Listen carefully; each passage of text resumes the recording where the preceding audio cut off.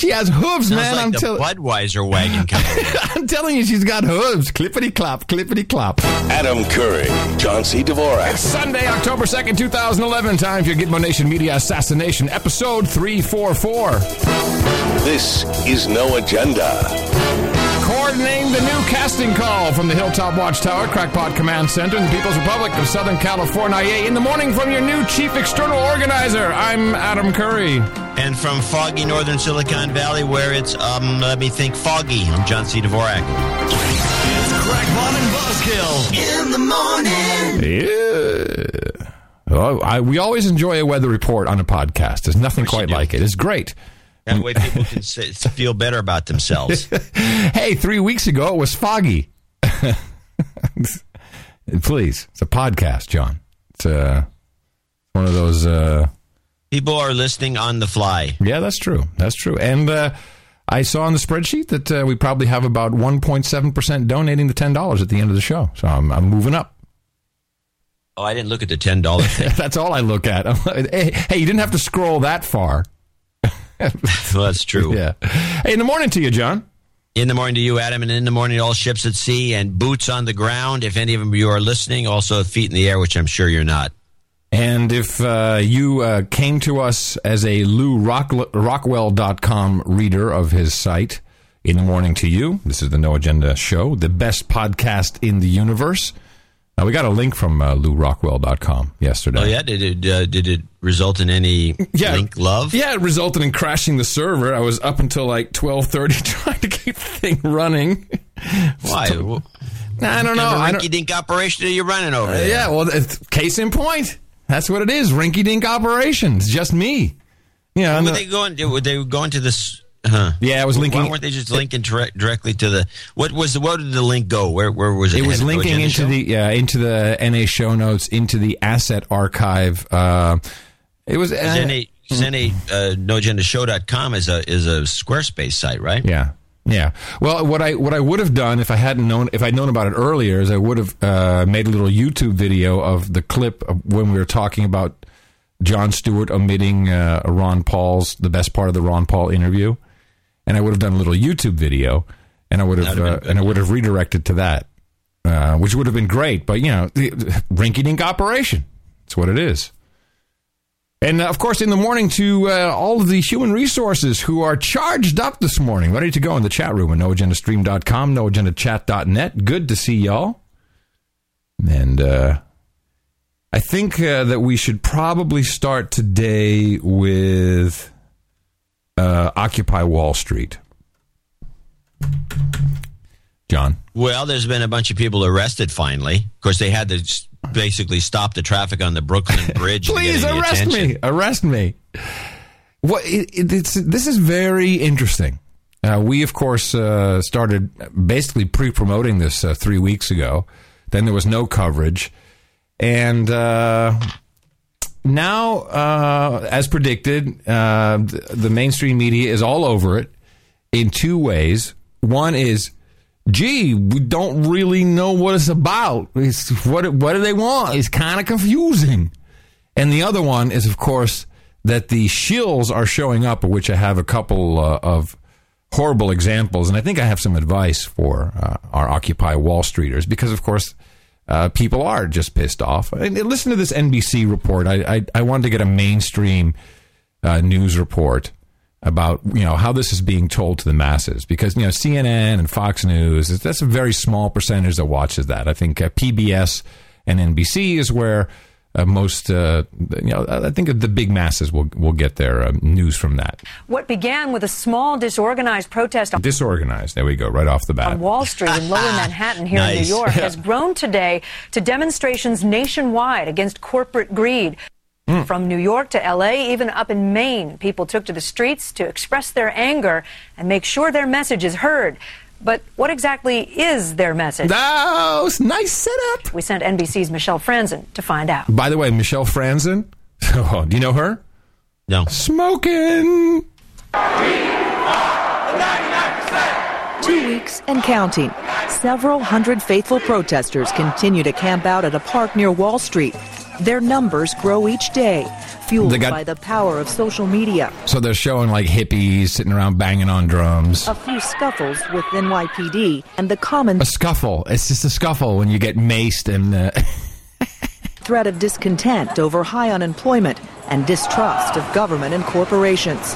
There's something unjust going on right now in this economy, in this society.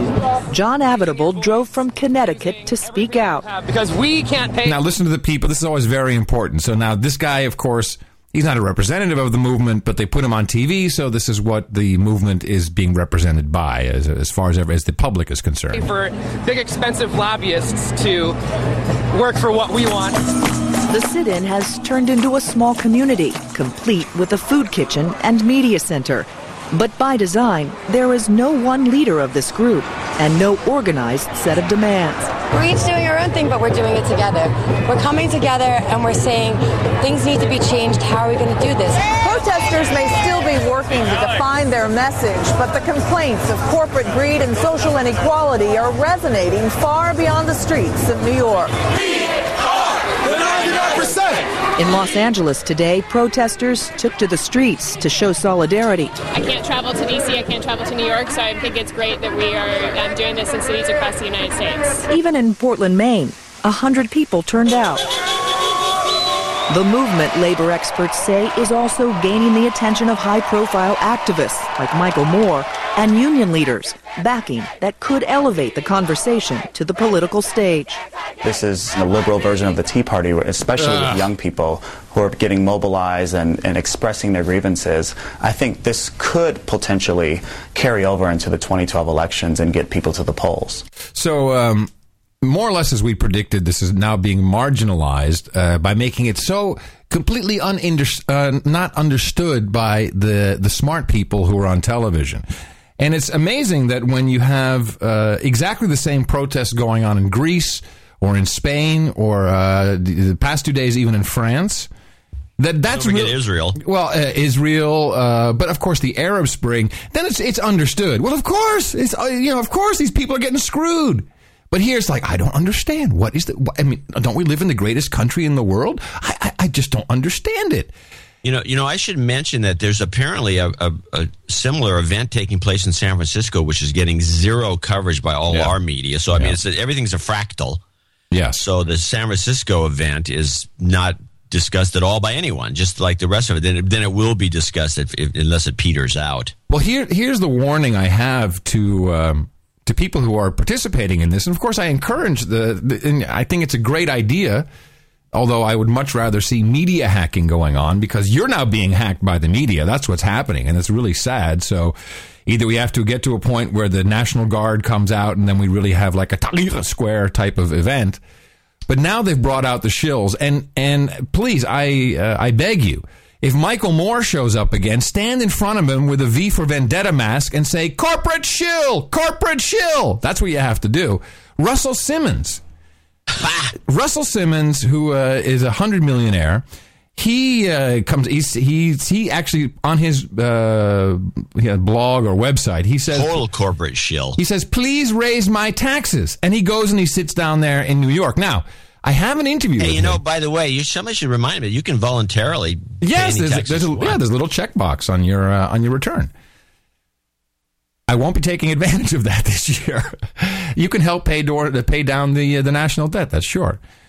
So Russell Simmons is on, I think, MSNBC, and he has an IFB in, an earpiece. And you can see it because he's fumbling with it at the beginning of the interview, and they're talking to him.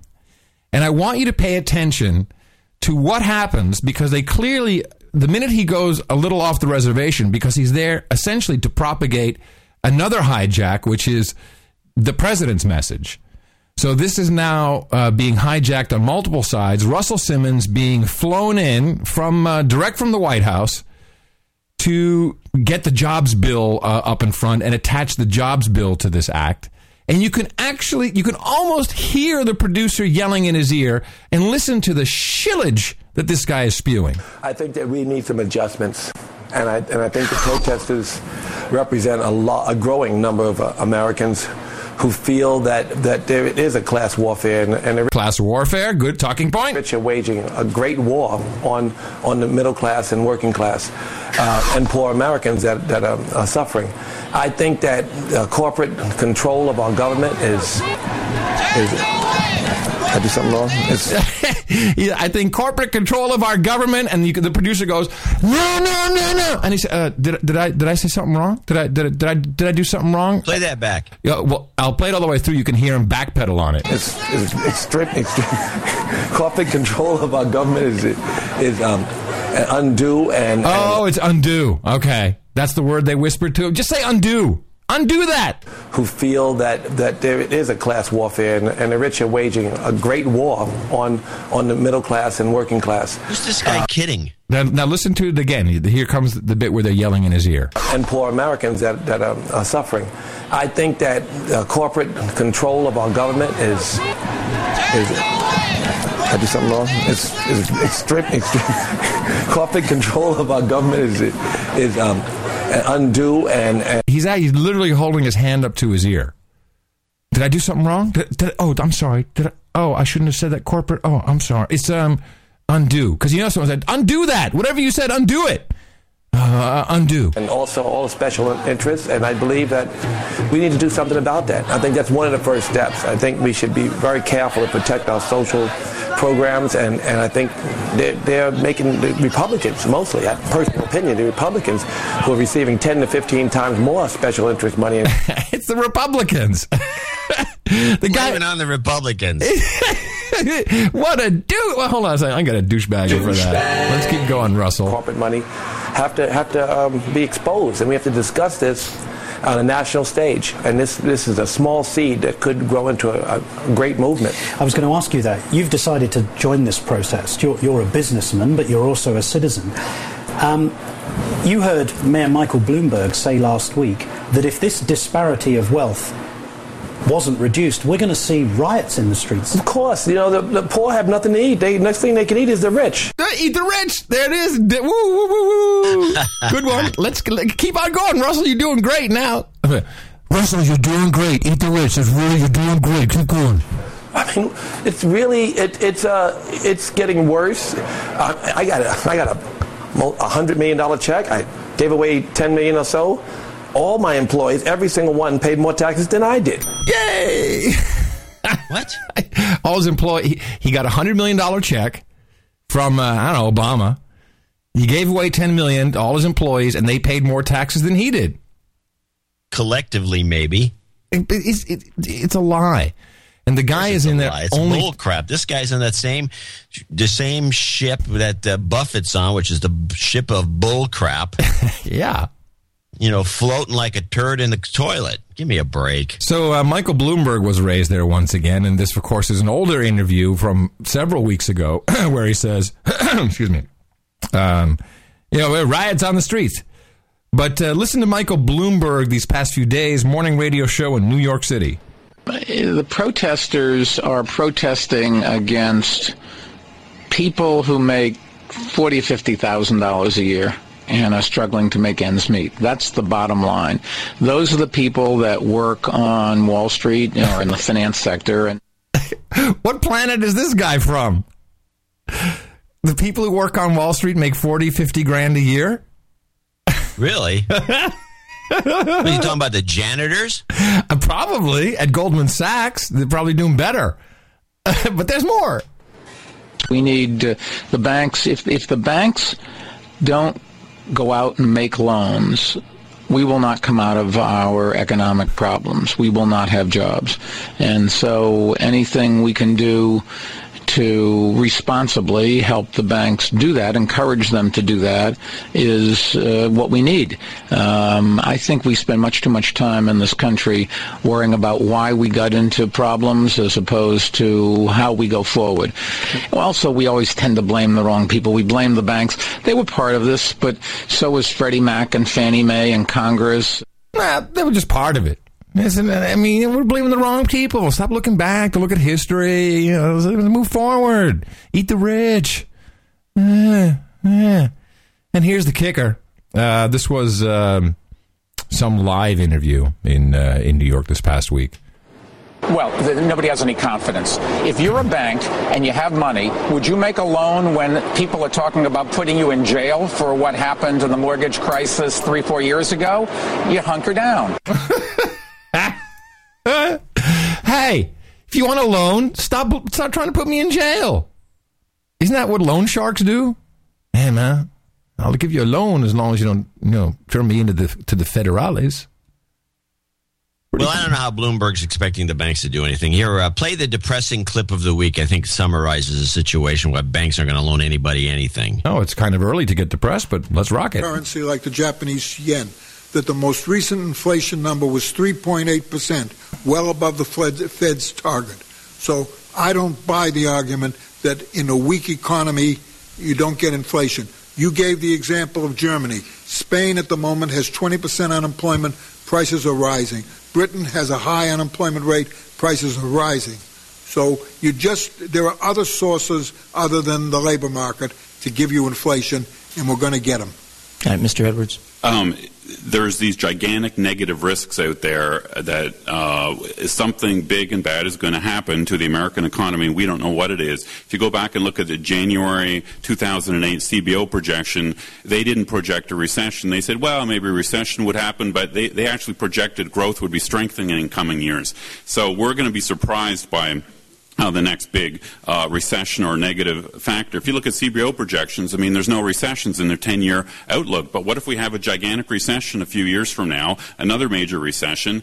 Tax revenues would plunge again, unemployment comp costs would soar, a lot of policymakers would want to do another giant stimulus, and we'd be in this sort of spiral downwards of debt and poor economic growth. So, we've got to start planning now. The risk factors are all on the negative side. European countries have this horrible demographic problem, worse than ours. Their debt loads are going up, and there's so the higher their debt loads become and the higher ours becomes, the more risk of an international sort of a contagion, the more we're all at sort of a tipping point. And if Europe can go into another deep recession, it would cause a deep recession here. The risks are all on the ugly side, I think. Okay, in my last 15 seconds, any of you want to comment on the thing?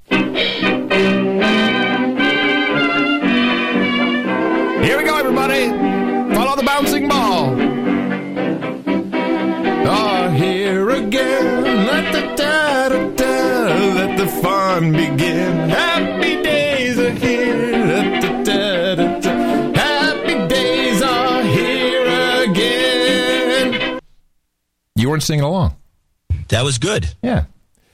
So, was it, someone sent me a note, which I thought was kind of interesting in relations to all of this, and you just mentioned yourself that we are essentially witnessing a fractal, you being the cycle man and lord of fractals. In Fractal Mania. Fractal this Sunday, 1340, burning nitro funny cars, Fractal Mania. John C. Dvorak's Lexus. The old one. In 1848, there were revolutions. Do you recall the revolutions of 1848? Well, I think there was a French Revolution for starters. Okay, and what was that about? It was about eating the rich. Yeah. It was, I don't know, I wasn't there, actually. I just missed it.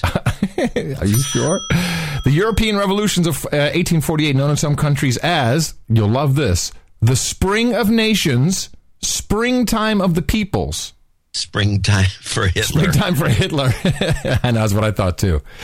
So this whole spring thing is even a fractal. It's just, this is the script, and we should probably, and I'm kind of counting on you, to go back and take a look at 1848. Over 50 countries were affected, but there was no coordination or cooperation amongst the revolutionaries in the different countries. 5 factors were involved. The widespread dissatisfaction with political leadership, the demand for more participation and democracy, the demands of the working classes, the upsurge of nationalism, and finally, the regrouping of the reactionary forces based in the royalty, the aristocracy, the army, and the peasants. So here's what I suggest. if you are put on camera, which and you probably won't be if you're smart and you have something intelligent to say, because it's going to put the chick with his finger symbols on TV. Oh yes, yes, hello, we're 99%. If someone says, "What is this about?" you just have to say exactly the same thing as the Arab Spring. We want regime change and we want the evil dictator removed. Let me mention this to people out there who follow my cycles theory. Mm-hmm. Let's take a look at 1848, which was a moment in history, and go through the 40-year cycle. We go from 1848 to 1888, which was just the beginning before we had the 1893 dead-on crash, which mimics 1928, which is another 40 years later, which was, again, a moment in history just before a crash. Then we had 1968, which, of course, had the same kind of revolutionary fervor with the hippies and all the rest. 1968, just before the crash, which happened the next year. And then had another 40 years of that. We had 2008, which had the housing crash. So this is all just like luck to me. This is all lockstep, predictable stuff. So this is good because Lois, our PR expert, has said we need to predict stuff so that she can then go tell mainstream media how great we are. What? Yeah. So what is next in your fractal theory, John? What is the next step? The guy from the clip that you heard of the gloom and doom guy was at the end was the right Cato Institute character. Uh-huh. And I think what's next is more of the same. I think this is just the beginning. That's not a prediction. That's not good enough. Well, what am I supposed to do? Okay, somebody's going to get shot. I don't know. Very good. I like that one. Michael Moore? Well, probably not. Anderson Pooper? Anyway, what's going to happen, of course, we're going to have a huge, another downturn because it's already shaping up. Yeah. Unemployment is going to go above 10% probably for the first time for a while. And so I have a question. I've always wanted to ask you this. Which is all bogus, by the way, because unemployment's actually about 22% right now. I wanted to ask you a question about this. So if you have inflation, right, and let's say we have kind of like big inflation, how many percent would that be? Like runaway inflation? Runaway inflation is ridiculous. I mean, I was in Brazil during its era of runaway inflation, where you have hyperinflation. We've never experienced that, and I don't think that's going to happen. Okay, well, let's just say 5 or 6%, maybe. Okay, so is it the case then that, let's say you think the market on housing, for instance, has anything, the car.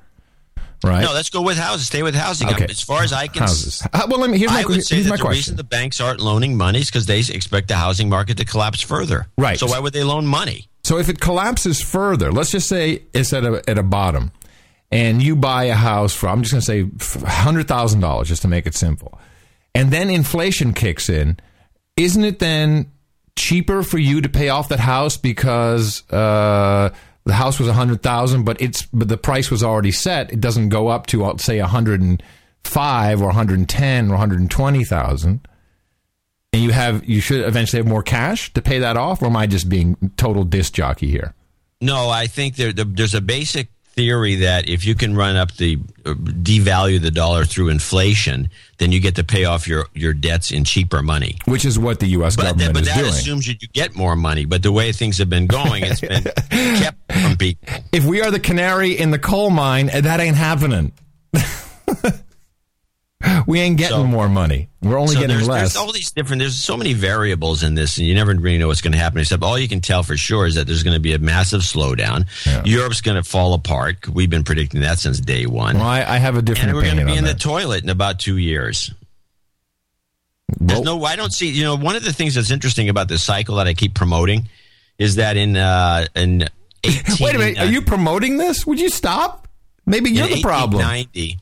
It should have been like a market crash in 1889, like 29, and the rest of these years, but there wasn't, and there was actually a boom in 1892. There was like a mini boom, which would match next year if somehow Obama could crank the economy up for about a year and make everybody happy, run the market up, and then they had a massive depression in 1893, huge. And I think we're going to have the depression part of it, but we're not going to have any benefits in the front end. It's just going to be a mess. No, that's not true, because as you and I both know, what really increases during every single downturn and depression? hookers. Yeah, hookers. The hookers get better looking, and the music and the movies are higher quality. So that's good. I'm liking it's that. good for you if you're investing in a movie or in hookers. Let's thank a couple of people who came out and supported us for this program. This is what we do. People who support the most or support the show the most on each episode become a titled executive or associate executive producer. It's a real title. It's just like Hollywood. When you're watching the TV and you see executive producer, that's because someone paid for that episode. Now, unfortunately, so we have exactly a couple of people. Yeah. We have Sir Boris Marinoff of Aliso Viejo, California, and he donated $344 to the cause. Please send some karma to me and my wife, kids, and my future offsprings. Absolutely. And a member of the 344 Club. Nice. You've got karma. Of course, the only 344. The only member of the 344 the only Club. member. But we have the 345 Club coming up, people. 3, 4, magic number of the decade. 3, 4, 5, 6, 7 is actually what it is. Yeah, 3, 4, 5, 6, 7 would be good. Shuttle experts in Croydon, New South Wales, $200. They'd be the associate executive producers. Hey, guys, keep up the good work. Please de-douche me and send me some karma. You've been de-douched. You've got karma. Tight double shot. And that's it, right? Yeah, so I have to assume our last show was terrible. Yeah, we never like our shows, actually. Yeah, so we can't even judge them anymore. No. I can give you a couple of PR mentions, some efforts that people are doing out there, and I think that I don't know if this actually does any PR good for us, but it does make me chuckle. No, but we do have... Where's that list, by the way? Domains.nashownotes.com. Okay. Yeah, that's over 700 domains registered and forwarding to the noagendashow.com website. This is actually a pretty good one, which might get us some extra traffic. Angadget.com. This is donation dude who thinks one of those. I misspelled it. What's this? Yeah, Angadget with an A instead of an E. I like that. Also, LarryandCurry.com. As you know, John was posted in a school as a perpetrator, as a perp named Larry. So now LarryandCurry.com is a great little website, or domain name that goes to noagendashow.com. Say something. That is the cnsaygallery.org website, which one of our producers put together. I guess you get that our jingle when you open up the website.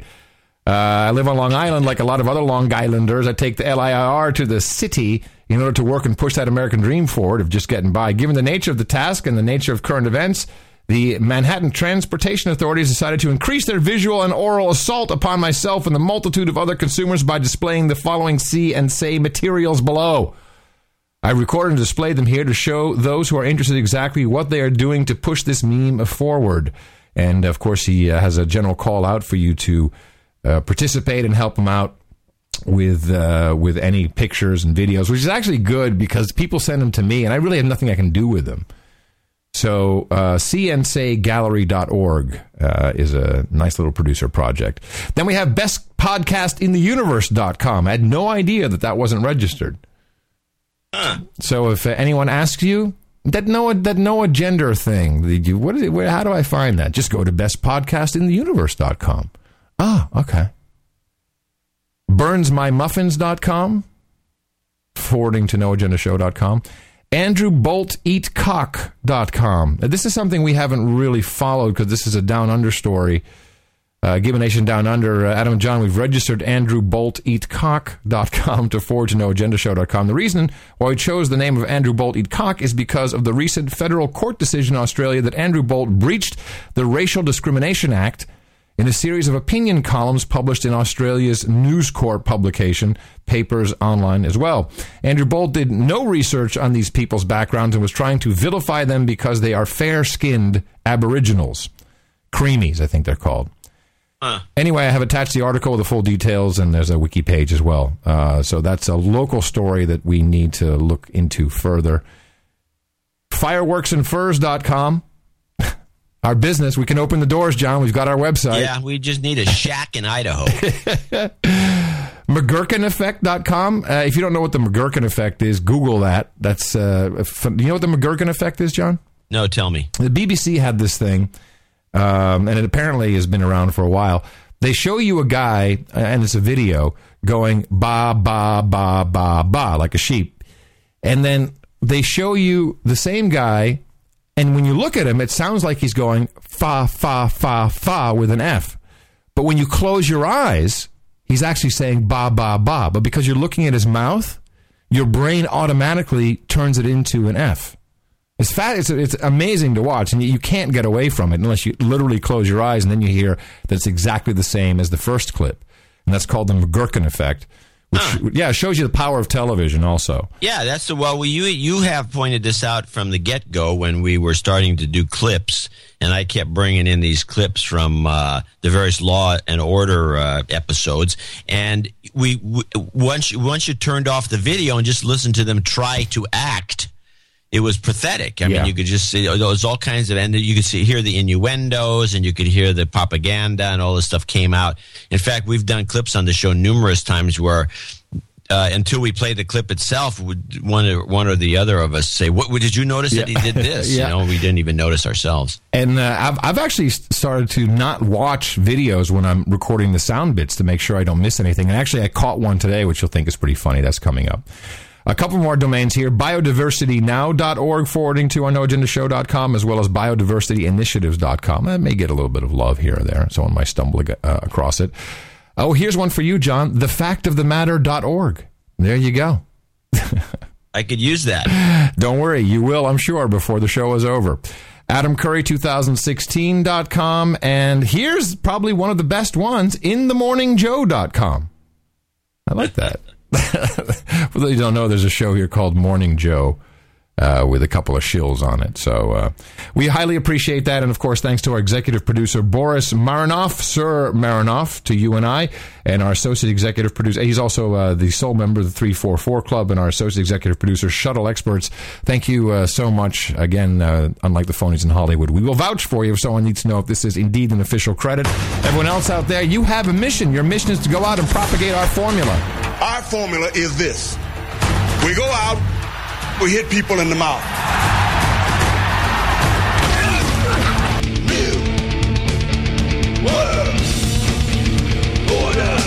Come on, you know it by heart now. Shut up, slaves. So once again, to those of you occupying Wall Street, if you were interviewed by the mainstream media, tell them we want exactly the same as our brothers and sisters in the Arab Spring. We want regime change, and we want democracy, and we want this evil dictator removed. It's that simple. Yeah, and also request a no-fly zone. Yeah. A NATO no-fly zone. We should need to write this down. A NATO no-fly zone. We want this evil dictator removed, and we want regime change. Perfect. That's all you have to do. So, of course, everyone is waiting to hear our take on the alleged droning of Anwar al-Awlaki. What? Who I am now calling Anwar al-Aktori. What? What happened? He got droned. No. By the way, you can go to gotdroned.com, tracking droning of U.S. citizens since 2011. And it was two, actually, according to the news. Not just Anwar al-Awlaki, but also Shamir Khan, who published the awesome magazine Inspire. And By the way, I think you're missing the real pronunciation of the guy's last name that makes a lot more sense than your interpretation, which is al-Awlaki. I thought it was Aktori. I think Awlaki is better because it actually is spelled Awlaki or Awlaki. Do you have I have a take on this. What is your take? No, you give me yours. It never happened. The guy is an actor, always has been an actor. The whole thing is bogus and fake.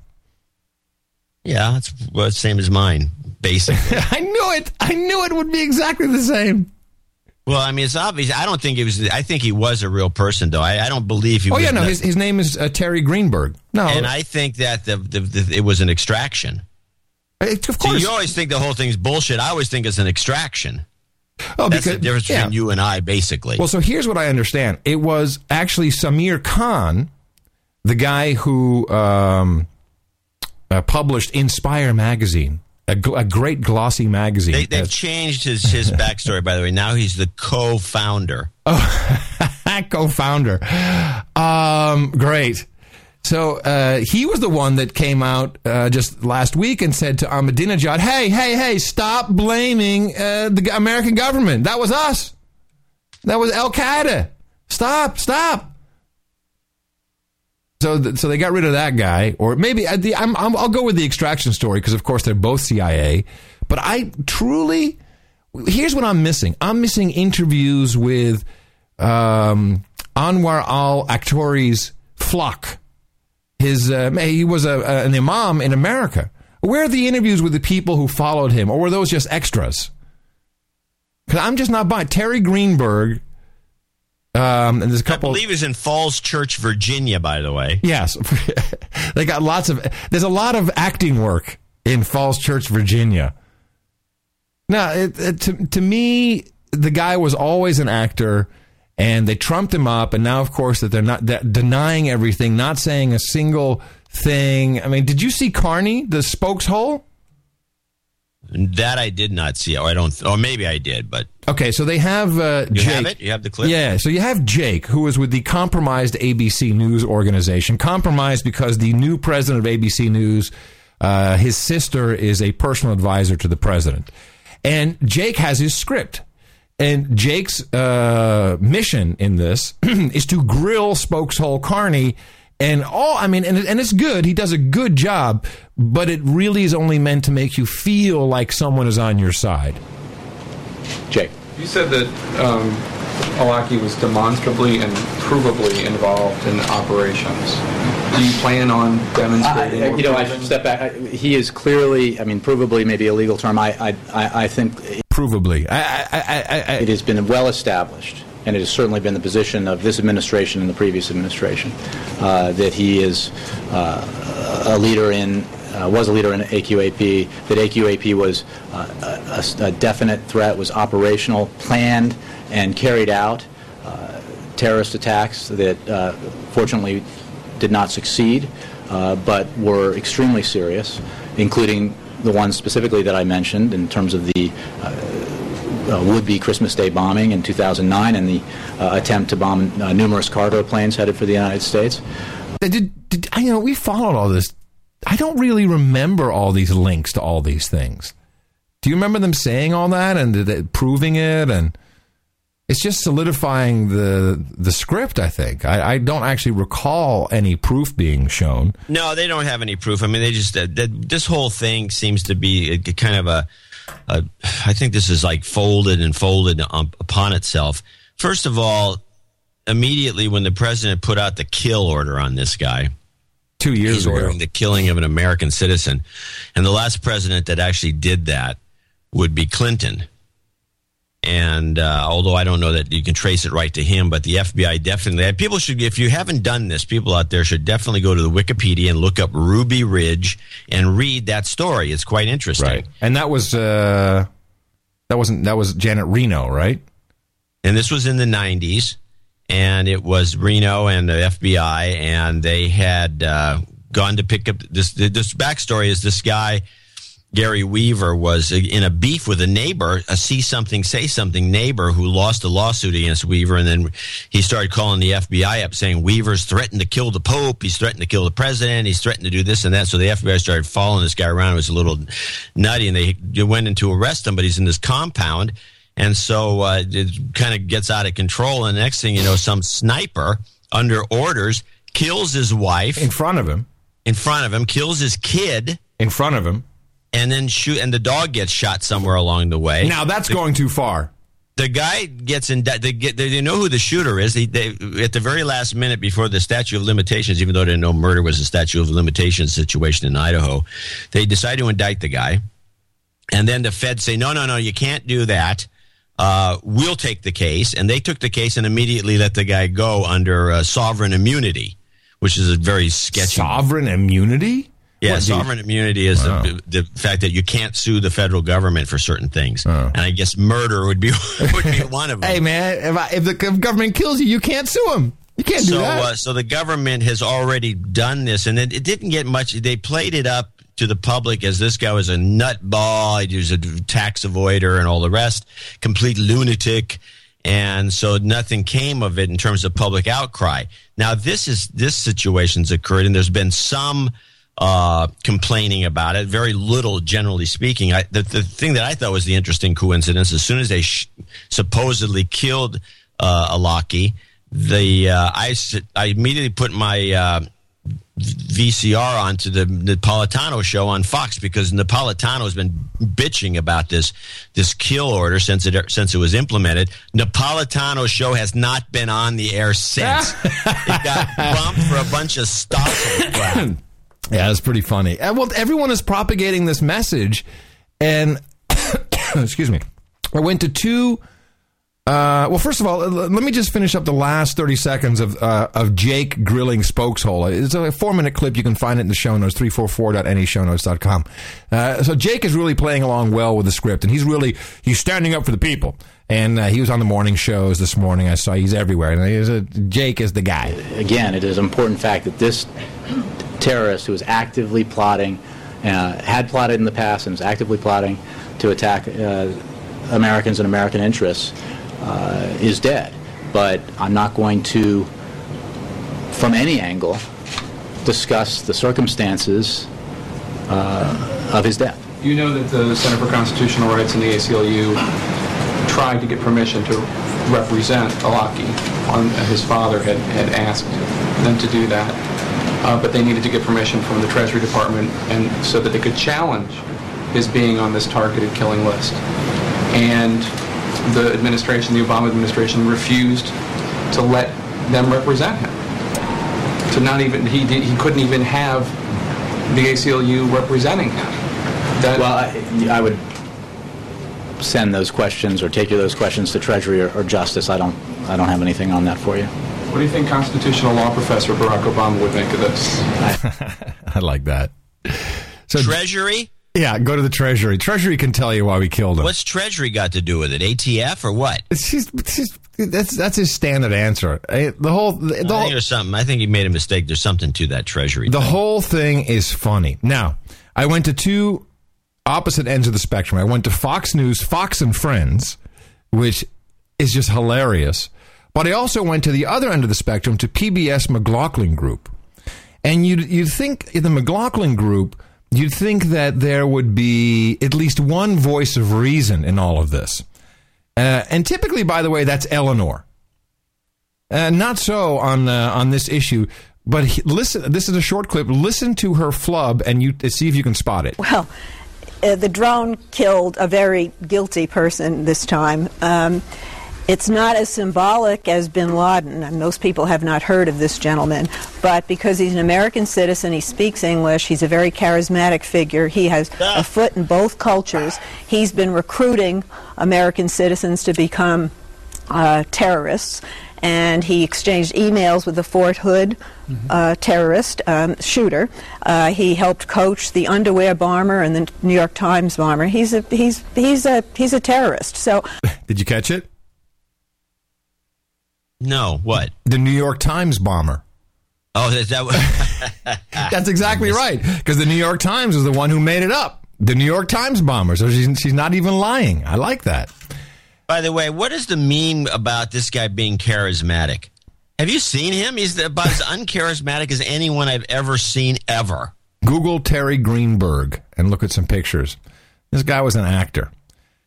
So there was an executive order, and I kind of like this, because McLaughlin was actually the only guy who was kind of questioning what was going on. But besides the fact that this is phony, it's meant to spark a debate, and it's meant, I mean, what's better than having drones shoot you as an American citizen is being afraid of drones shooting you without actually having spent any ammo. By the way, I want to mention that people should note this. the McLaughlin report. We've talked about this show in detail in Deconstructed some time ago. We included with some people that used to produce the show. The show is scripted to the letter, to every nth degree. It's scripted. Oh, I appreciate you pointing that out. It's not a bunch of guys ad-libbing. That's very good of you to point that out.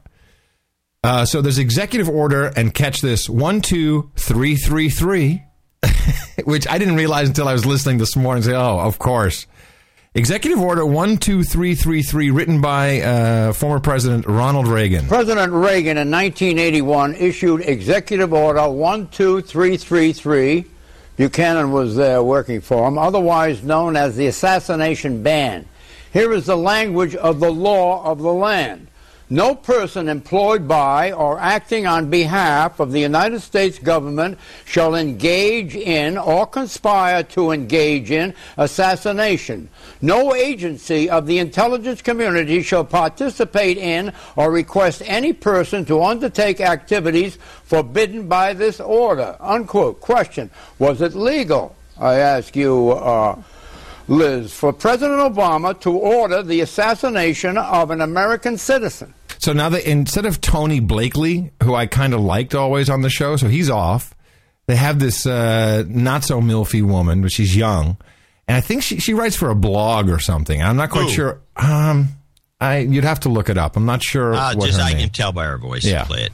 Well, I think the White House would tell you that they derive their legal authority for any operation like this from what Congress passed in the wake of 9/11, basically authorizing the United States to defend itself against the al-Qaeda network. And so they think they have plenty of legal cover for this type of operation. And I think if you look at where the American public stands at large... Where do you think the American public stands at large, John? I think we all think it's great, don't you? Oh, it's fantastic. Yeah. I don't think there's going to be a widespread sense of outrage for something like this. I think the more interesting thing to raise, however, to some extent, is when you look at the success that this White House has had in terms of combating al-Qaeda and on foreign policy in general. It's now foreign policy. That's what this is. It falls under foreign policy. Why isn't the president getting more credit for this? And you hear some Democrats actually in the wake of what happened today saying, maybe. Yeah, more credit. America, yeah, here to save the motherfucking day now. The White House needs to start doing a little more chest thumping in the manner of George W. Bush, perhaps, or at least drawing a little more attention to the fact. Nothing like this. You can shut her off. I'd like you to listen to. Well, Buchanan says something really interesting. Okay, he's coming right up. And then I just have a couple things. This is what we do, John. We have to deconstruct this. That they've actually had a run of real success on the foreign policy front. Mort. Well, whatever else you want to say about it, there certainly is a moral justification for going after somebody like this. And we are involved in a totally different kind of warfare than we've ever experienced before. Here it comes. Buchanan's going to shoot it in. Involved with a group of terrorism who use any means to disrupt whatever they can in the United States. So I have no qualms about the fact that we did it. And I think it's wonderful that we are taking out some of their leadership. And I hope that this keeps them suppressed and on the run instead of attacking us. I think it's absolutely justified. Pat? I don't think chest thumping on this would be necessarily appropriate. I think the president does have a good record on national security, and that kind of flips the polls, because normally that's a weakness for Democrats. I'm sorry, Pat's coming up, but it's important. He really hammers this home. That's the number one issue on everybody's mind. I do wish that al-Awlaki was an American citizen. Yeah. John, yes, he was. He is an American. And he was inciting terror against American citizens. John, but here's the thing. I do wish the United States... The president doesn't say this is a war on terror. But yes, he does. He doesn't put it under that category. No, he does not. He avoids that. It's the war on al-Qaeda, but I do wish the United States had formally declared war on the al-Qaeda network. Okay, so that's what it is. It's a shift from the war on terror to the war on al-Qaeda.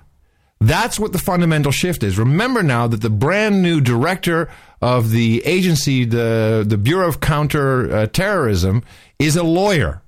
We've tracked this guy all the way back. He's a lawyer, and this is down to the legality because it's the war on al-Qaeda.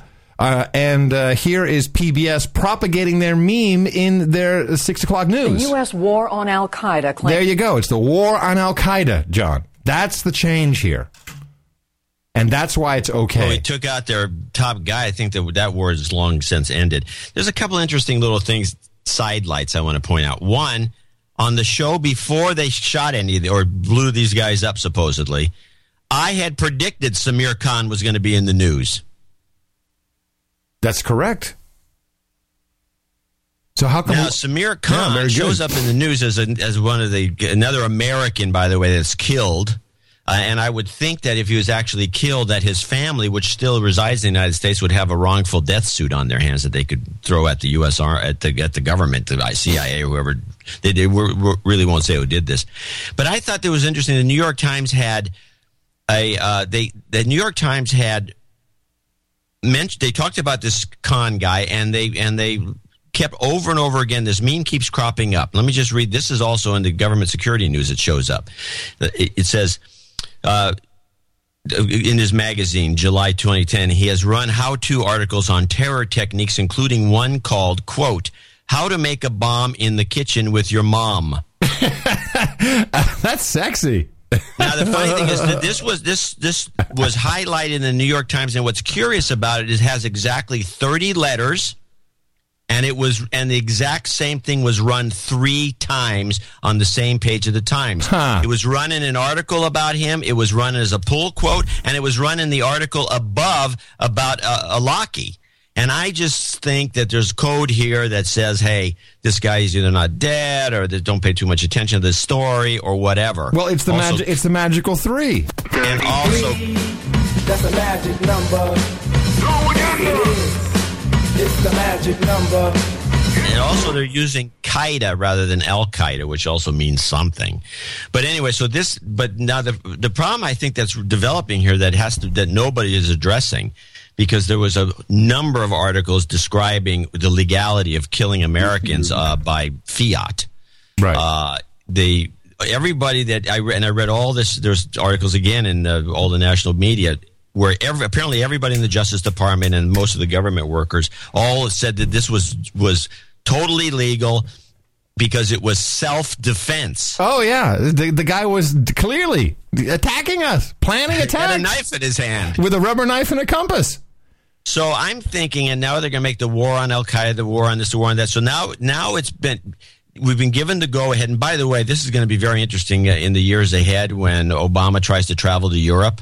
Because this is not getting past the World Criminal Court, I can assure you, or International Criminal Court, which we don't recognize. So this guy's never going to get out of the country. I'm telling you, that's a prediction. So, I'm sorry. Well, anyway, when do we start using drones in Mexico and taking out the drug lords? When do we start? What are you talking about? When? It's been going on forever. This is only just the beginning. This is just the beginning of Drone Nation. I want to see more and more of these drone attacks. Yeah. When do we start with having the drones over San Francisco or Boston and taking out protesters? Oh, any day now. You have to remember that in the 60s, and of course I did the timeline earlier, that just at this point in history, I believe within a few years, the National Guard shot a bunch of students at Kent State. So the idea of killing Americans by our federal government is nothing new. We had the Weaver thing more recently, but we had the killing 40 years ago at Kent State. And so I suspect there are going to be some deaths coming up here, big ones.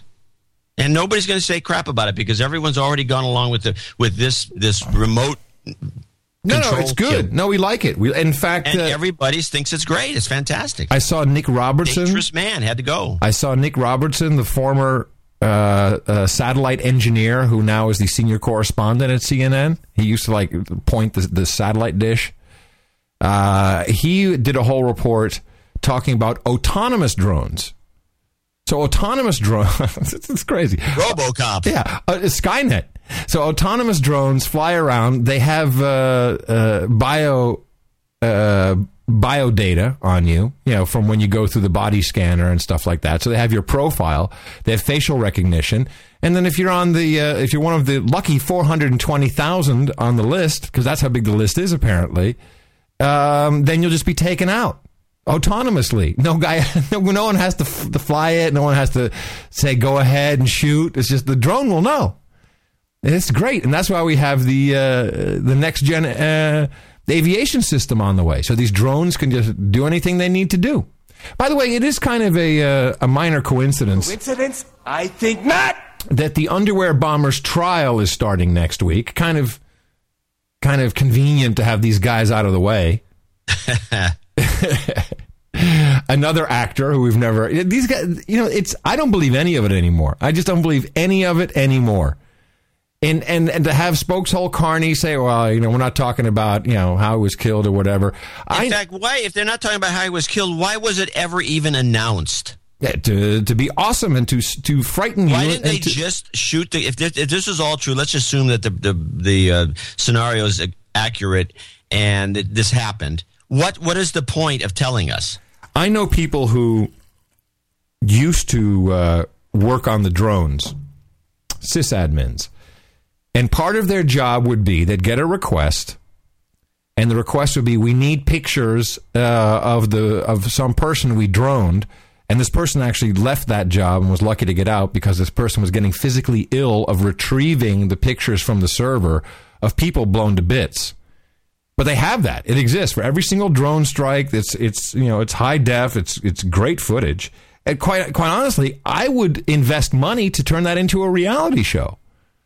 And I've been saying this for a while. It would go over big with the American public the way they bloodthirsty American public. I think we have the autonomous drone, and then it's flying around, and then it sees a dude, and then we get to a text message vote whether we kill him or not, whether he gets droned. And it's all live. We've said on this very show many, many times that we should have public executions. That should be a reality show. We should be broadcasting that live. We'd be making a lot more money producing that show. Yeah, but no kidding. And I see nothing morally wrong with it. We're killing people. Who gives a crap? Anyway, actors. Terry Greenberg. Google him. And by the way, I'm going to ask you a question. Sure. Not quite an Ask Adam, because I don't want to listen to the theme. You hate the jingles. Yeah. When did the CIA become part of the military? When Leon Panetta joined. It was a flop. Switch swap. It's perfect. Come on, man. How come the Air Force isn't doing these drone attacks? Yeah, because the Air Force actually... They're the pilots. No, the Air Force actually wants to fly. These are just kids with Xbox 360 experience. And the Air Force hates the drones. They hate them. They think it's wrong. And, it's like having, as they say, some guy looking through a straw flying that thing. No. Just for laughs, though, because this, of course, is what the American public is being told and consumes. You have to listen to Fox and Friends about this because it's if you don't laugh, then that'll be 2 minutes of your life you never get back again, and I apologize. Okay? So go the reports, and this target was finally taken out. The question remains: what happened to his remains? How was he taken out? Who were those people with him when they died? And if it was so important to do the so-called right thing with bin Laden's body, isn't it equally important to do the right thing what's left of his body? Well, that'll remain to be seen. However, the most important fact is that he's dead. And let's just talk about how far-reaching his tentacles... You know what? I love this woman by that. It's just important that he's dead, all right? That's cool. He's dead. That's important. Because specifically, he was an expert. I think he was described earlier this morning as a cyber master. Yes! I'm a cyber master! Where was that described? The president, I never heard it. The president should have said that. He was a cyber master. When was he a cyber master? Well, I'm Fox and Friends. Where's she getting this? Who cares? It's hilarious. And I can see up her skirt. Expert on the internet. And he's an expert on the internet.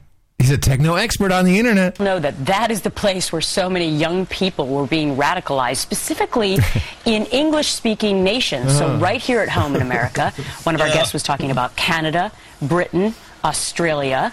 And let's talk about the links that Al-Awlaki had all the way back to 9/11. Apparently, two of the hijackers went to hear him in a mosque in San Diego in 2000, before the September 11th attack. So he's been up to this for... I'd never heard of this guy until they cast him a couple of years ago. This is totally bullcrap. It's just like, remember that? Yeah, I guess so. Quite some time. Then he had the connection to the Times Square bomber. Then he had the connection to the Fort Hood shooter. Then he had the connection to the underwear bomber. So will this now end some of those homegrown attacks that we've been seeing, at least here at home and also in Great Britain, or will those continue, since he seemed to be the mastermind of many of them? Mastermind. He is homegrown here in the United States. This particular guy... Made in the USA. That's what it should be. Al-Qaeda made in the USA. Homegrown right here. Often referred to as the American terrorist. He was born in New Mexico in 1971. And Sheikh Mohammed. Right. And he'd contacted those two guys. He'd had contact with the two pilots, the hijackers from Flight 77. Do you remember any of that? Flight 77? This is all, this is like bull crap. Well, that's why. Here, final 30 seconds. And he also used the word inspire, Steve. I believe that was the name of his magazine. Listen, the Inspire magazine. Oh, for those of us who haven't downloaded the PDF, please, kind of milfy, not so hot looking woman whose skirt I'm intended to look up, please tell me about Inspire magazine. That he had out on the internet. I remember we did interviews when it first came out, and many people were so concerned about the fact that this thing looked high tech and it was glossy and it was going to attract so many people to go there. Hey, remember that, John? How high tech and glossy it looked, that PDF? It's sad. Who watches this show? Oh, you'd be amazed. Idiots. People still watch the Today Show. That's where you should get your clips, not from these idiots. Okay, where's your Today Show clip? I don't have one. So I got a couple of funny clips, though, on this. I thought there was a lot of interesting mixed messages coming out of this assassination. They had Christina Amanpour. Yeah, who's been compromised now that she works for ABC. She makes the comment that now we're safer, but that was in direct conflict with all the sudden emergence of we're not safe. We're in more danger than ever because they're going to make up. They're going to make up. He's martyred. He's been martyred. Meanwhile, I play the safer or not safer clip because she has the most unusual pronunciation for his name, much better than an actor or a lackey. The president said it is a major blow to al-Qaeda operations. What will the reaction be from the Muslim world, and also is the U.S. safer? I would say the U.S. is safer. As the president says, this deals a very significant blow to al-Qaeda. American jihadis were a big problem, according to intelligence officials here, and al-Awlaki was a major inspiration and motivator of American jihadis. So this is a big, big deal from all the way over. Al-Awlaki? Al-Awlaki. Now he's an alcoholic? Apparently. Al-Awlaki. That's pretty crazy, man. It's like, really, you got to turn off your TV because this is, and what I found interesting on this morning's news shows, which I always have a little bit of time to have that on the background, they're not talking about this at all. It's all about the elections. It's almost like the memo went out and said, okay, now that we have... Chris Christie. Yeah, Chris Christie, exactly. Now that the memo is out, let's all talk about something else. I don't know. It was kind of crazy. I think they have all kinds of problems they don't know what to do about. By the way, Fox did a special report on Al-Awlaki. Al-Awlaki. Al-Actor, Al-Awlaki. Alcoholic. Where they actually discussed whether or not he was flipped, as it were, and back in after 9/11, because he was a speaker at the Pentagon. And he was a speaker, and the funny thing was, they showed these memos that they highlighted stuff, but luckily with the HD, I could stop the recording and look and read these memos that they weren't really reading. This guy got a degree at Colorado State, got a master's degree at San Diego State. Then he was getting his PhD at George Washington University, and this was in 2002, I guess. That's where he got recruited. And because he was in the Virginia area. And it's where he got recruited, but they try to discuss this a little bit. They don't go, they talk about one of his visits and the fact that he came to the country and then he went to the mosque in London. It might be worth playing this clip because there are some tidbits in here because apparently there's a cover-up going on. And this report ran over the weekend at some weird hour, so very few people got to see it, but I thought it was revealing. Young American Muslims to go join the jihad, and that Tamimi sent him out of the house and sent him away. FBI agent Wade Ammerman, what role did he play in the case? Wade Ammerman was the number 2 or the lead guy in Ali Tamimi's case. The very same Wade Ammerman who was first called when Awlaki arrived at JFK. I mean, there are a lot of things, once again, that seem like a very strange coincidence. Whether there was ever an operational relationship with people like Awlaki, I think are questions that others in the government can answer. I just don't know.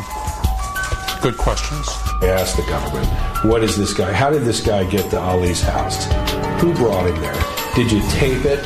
The idea that Anwar Awlaki is just going to be allowed into the United States, to travel around, maybe go shopping, is preposterous to me. I don't know if Awlaki was flipped or not. Does this look like he was flipped? It's possible. We filed Freedom of Information Act requests with the State Department to get Ray Fournier's Awlaki passport file and with the FBI for the October 8, 2002 electronic communication. It is cited as footnote 33 on page 517 from the 9/11 Commission report. We wanted to see if it is connected. The FBI lawyers told us is that they couldn't find it. And then when we pushed them on this particular document, they then said, well, sometimes the commission report, the footnotes are not always accurate. Have you had a lot of problems with the footnotes in the commission report? We had a site-checking team that actually pulled all the documents referenced in our footnotes and made sure that they connected to the assertions that were in the text. FBI Special Agent Wade Ammerman declined to speak with us. In a series of conversations with Fox News, the FBI's FOIA attorneys over a 4-week period cited Herculean efforts to find the document. They were hitting, quote, brick walls. We're trying to follow up on leads. On May 17th, they told us they found it, but we can't have it pending review because other agencies may be involved. Then, sometime in late 2002, Awlaki mysteriously slips out of the country once again. This time to England. Yeah, that whole 9/11 Commission report, pretty good stuff. So they finally found this document supposedly that they lost, and then they said they couldn't give it to them because of other agencies. Yeah, with 3 letters who shall go unnamed, exactly. Yeah. And the 6 commissioners on the 9/11 Commission have come out and said it was full of holes and was no good and compromised and crap, basically. And that's not, it's not reported. No one cares. I have figured it out, though. I figured out what this is all about, this Anwar al-Awlaki. So, first of all, he went to Colorado State. Then he went to George Washington University. And he was getting his PhD where? No, he went to Colorado State, then San Diego State, then he was getting his PhD at George Washington. Oh, I know the problem. He didn't pay back his student loan, so the president droned him. That's in the morning. Boom. Okay, there he is. Send a message. Credit to Purple Sage on that one, I have to say. Oh, yeah. That's your typical chat room humor. Yeah, I like it, though. This is what the country's come to, by the way. Chat room humor. That's what it is. Let's go across the ocean to Gitmo Nation East. A very interesting development based upon a survey and a study from a think tank, which I have a copy of course. The BBC broadcast this report about something new that shall be held in classrooms called digital judgment lessons. We're here about information and how we get it. So you have trust on one side and you have distrust on the other side. 2 school sessions in which Demos explore pupils' online abilities in Liverpool. I would search it on Google and believe the first answer that came up, to be honest. I know I shouldn't do it, but Google's like a trusted website. And in East London, where conspiracy theories are quickly raised. There was a documentary about this guy. He does his own research, finding out that... By the way, listen to this idiot trying to explain 9/11, but he doesn't know what it's called. In one of the FBI, the building that got hit by a plane. Apparently, it was not a plane. It was a missile from the army. Some pupils are internet savvy. Others fall foul to the problems the think tank says are common. Demos brought together existing research and surveyed 500 teachers across England and Wales. Teachers are increasingly finding that their pupils are bringing into the classroom conspiracy theories, misinformation, propaganda that they found on the internet. And what I think that means is that young people aren't really being taught enough about how to critically assess and evaluate the information that they're finding online. Demos want digital judgment to be a core part of the curriculum. They say teachers need the training and resources to do that, and they want parents to encourage their children to think more critically about the information they're seeing on the internet. So, I looked up their website, Demos, which is just demos, but they call it Demos. And I found their research paper. It's in the show notes as well, in the assets section. And it's very interesting. Now, of course, I'm all for educating your own children about how to look at things and question things, in fact, question everything. But what they're asserting, certainly in the survey, is everything on the internet is a conspiracy theory. Everything. And if you even look at their executive summary, children are unable to recognize... What's the URL of this thing? It's... hold on a second. I'm looking at the... I'll bring it up for you. Demos.co.uk. DEMOS. As a result, children are too often influenced by information they should probably discard. This makes them vulnerable to the pitfalls and rabbit holes of ignorance, falsehoods, cons, and scams, inaccurate content, online misinformation, and conspiracy theories, such as those which surround the death of Osama bin Laden, are appearing in the classroom. That's pretty egregious. Ooh. Misinformation, propaganda, and conspiracy theories are being brought into the classroom. 47% of teachers surveyed report having encountered arguments within lessons or submitted schoolwork, good work, kids, that contain inaccurate internet-based content they regard as deliberately packaged by the producers to be misleading or deceitful. For example, Holocaust denial packaged as radical historical revisionism. Yeah, bring in the Jew thing. That always works well in a survey. 18% report this happens on at least a monthly basis. Perhaps more surprisingly, 48% of teachers surveyed report having had arguments in class with pupils about conspiracy theories. More than 1 in 5 reported this happened on a monthly basis. So here's kids questioning. I don't know if they're arguing per se, but they're certainly questioning things. The answer is quite simple. The Department of Education should join forces with the private sector and third sector to create... What's a third sector? What's the third sector? It says, yeah. CIA, MI6. Yeah. I don't know. The Department for Education should join forces with the private sector and third sector to create a set of teacher resources. Ministry of Truth. Both the Department for Education and internet companies such as Google and Yahoo should create materials that can be used in the classroom and, where possible, teaching assistance. A bespoke web presence should be created to provide an overarching context for digital fluency teaching. This is the start of your digital internet license. Yes. Well, I want to remind people we do have podcasting licenses available for $33. Now, I feel it as a personal PR fail that we were not mentioned in this document. But at least there's a kind of a sideline. Misinformation often thrives because it is more attractively packaged and disseminated as shareable, social media-friendly products. Teaching resources must use the same techniques to teach as the young people use. YouTube videos, webinars, interactive tasks, and podcasts. So, did you look at the people that are involved with this? They're all government. Staff? They're all government shills, the whole thing. Well, did you see the picture of Jake Chapman? What do you think he's all about? No, hold on a second. Under people, let me see, staff, Jake Chapman. Hold on. He's a Lego robot. Jake has been a Demos associate since 2002 and is working on the Legal Highs project. And the guy's stoned. He couldn't show for picture day, apparently. That's just crazy. So this is, there you go.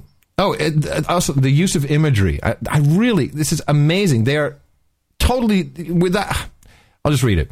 With YouTube, Vimeo, Flickr, and other social media sites hosting visual content, image manipulation techniques are increasingly allowing misinformation to be powerfully and attractively packaged. Yeah, by the government. The conspiracy film Loose Change, which claims that 9/11 was a false flag attack perpetrated by elements of the U.S. intelligence, became an internet sensation attracting millions of views. The litany of errors, misattributions, vague insinuations, subtle misquotes, and outright falsehoods were masked by a cool soundtrack by DJ Schooley, atmospheric narration, and mesmerizing video editing. So these guys just in one little paragraph say the whole thing was bullcrap.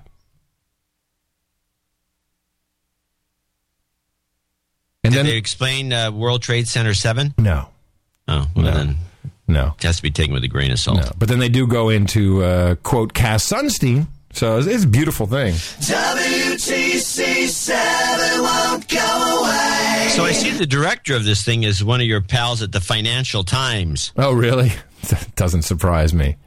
Who's married to another person at the Financial Times. Of course. Now, this is Ministry of Truth. And but to say we have to have these teachings of how not to get duped on the internet in the classroom is highly annoying. Well, people do get duped a lot on the internet. Let's face it. Well, sure, but it's one thing to it's one thing to say you get duped, but how about not getting duped by the news? Well, the news. Now, here's the joke of it: the news itself, the news media people, have been duped over and over and over again themselves. Yeah. So how does this help? No, it doesn't, of course. Well, I think you're making a mountain out of a molehill with this thing. It's just a money grab. Well, we'll see. We'll see if it gets implemented and if your kids have internet judgment lessons on the curriculum. I like the internet judgment lesson. How do you think we'll do? Internet judgment lesson of the day. Adam Curry and John C. Dvorak are not to be trusted. Not a single thing they say is true ever. You can, talking about twisting, there's a little feature that Jimmy Kimmel does on his show, and I've wanted to tape it a couple of times, but I did tape it this time, where he and I think we should start. The only reason I want to run this is because I think it's something we should think of doing. Okay. Which is that when somebody says things, if you just bleep it. Oh, that it's funnier and you bring attention to it. Well, no, you make it sound like they're cussing, or you just exactly. You make there's a combination of things, but these bleeps that he does are legitimate bleeps. I mean, they're taken. You get the right word, like you can say it's a fake picture. You make it say you have the F and the K in there. It sounds like it would say he's saying a fuck picture, and it would be very humorous to do with what's her name, Speaker of the House Pelosi speech to just bleep the crap out of it. But play this so you can see what I'm talking about. Watch it over there. Okay. It's Thursday night. It's time for a weekly tribute to the FCC where we bleep and blur things whether they need it or not. It is this week in unnecessary censorship. The president tonight was trying to raise his poll numbers, replenish his campaign coffers, and up his supporters again. Tonight, I remember my parents by giving food to the hungry, clothing to the needy, and to the homeless. So to come for here, a delicious dip just in time for the weekend. What has been the craziest fan experience that you've had? A man pulled down his pants and I his butt. Michael Jackson literally put his in the hands of Conrad Murray. I need the in the butt. I need that. What does your wife scream during an orgasm? Oh, God. Oh, God. And she responds, okay. I certainly don't want my children to read the internet and go, Mommy's a tramp. So, Mommy f***ed America, and I don't want that. Convicted murderer George Wright escaped from a New Jersey prison, reportedly by the warden's I do real estate during the day, and recently my partner and I have opened the city's premier blow bar and vanity lounge. You don't want to be late for your 8 o'clock appointment, sir. You're easily amused, aren't you? You know, I think what's funny is that how someone can actually listen to these clips and get those and figure those out on the fly. Yeah. Yeah, I find just regular television without the beeps funnier. Yeah, okay. Quite honestly. Okay, go on. I'm trying to lighten the show up once in a while, and this is the response I get. Well, no, I thought it was funny. I'll give you that. We can do this one for you. We haven't done this in a while.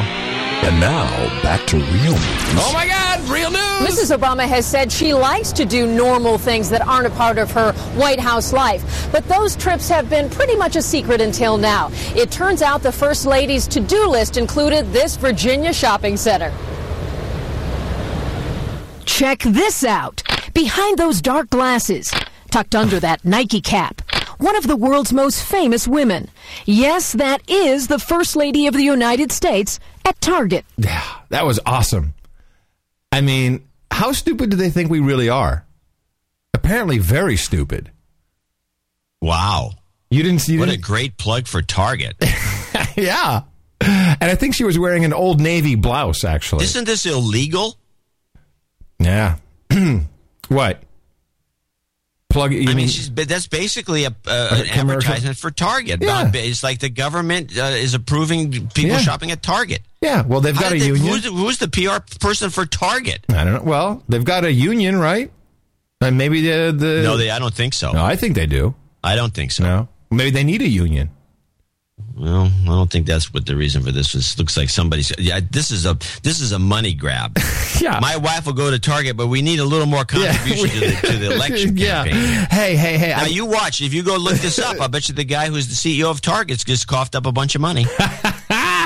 Can someone please investigate that right now? That's a good one. It wouldn't surprise me. It wouldn't surprise me at all. Or maybe it went the other way around. Hey, Barry, listen up, Barry.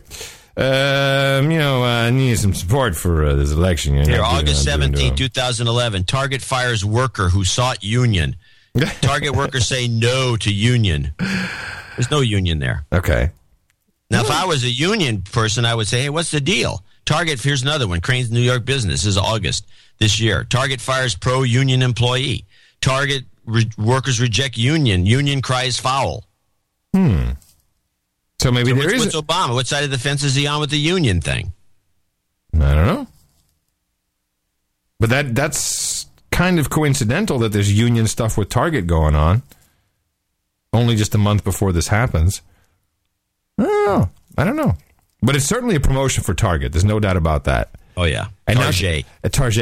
And now she's like the Easter egg.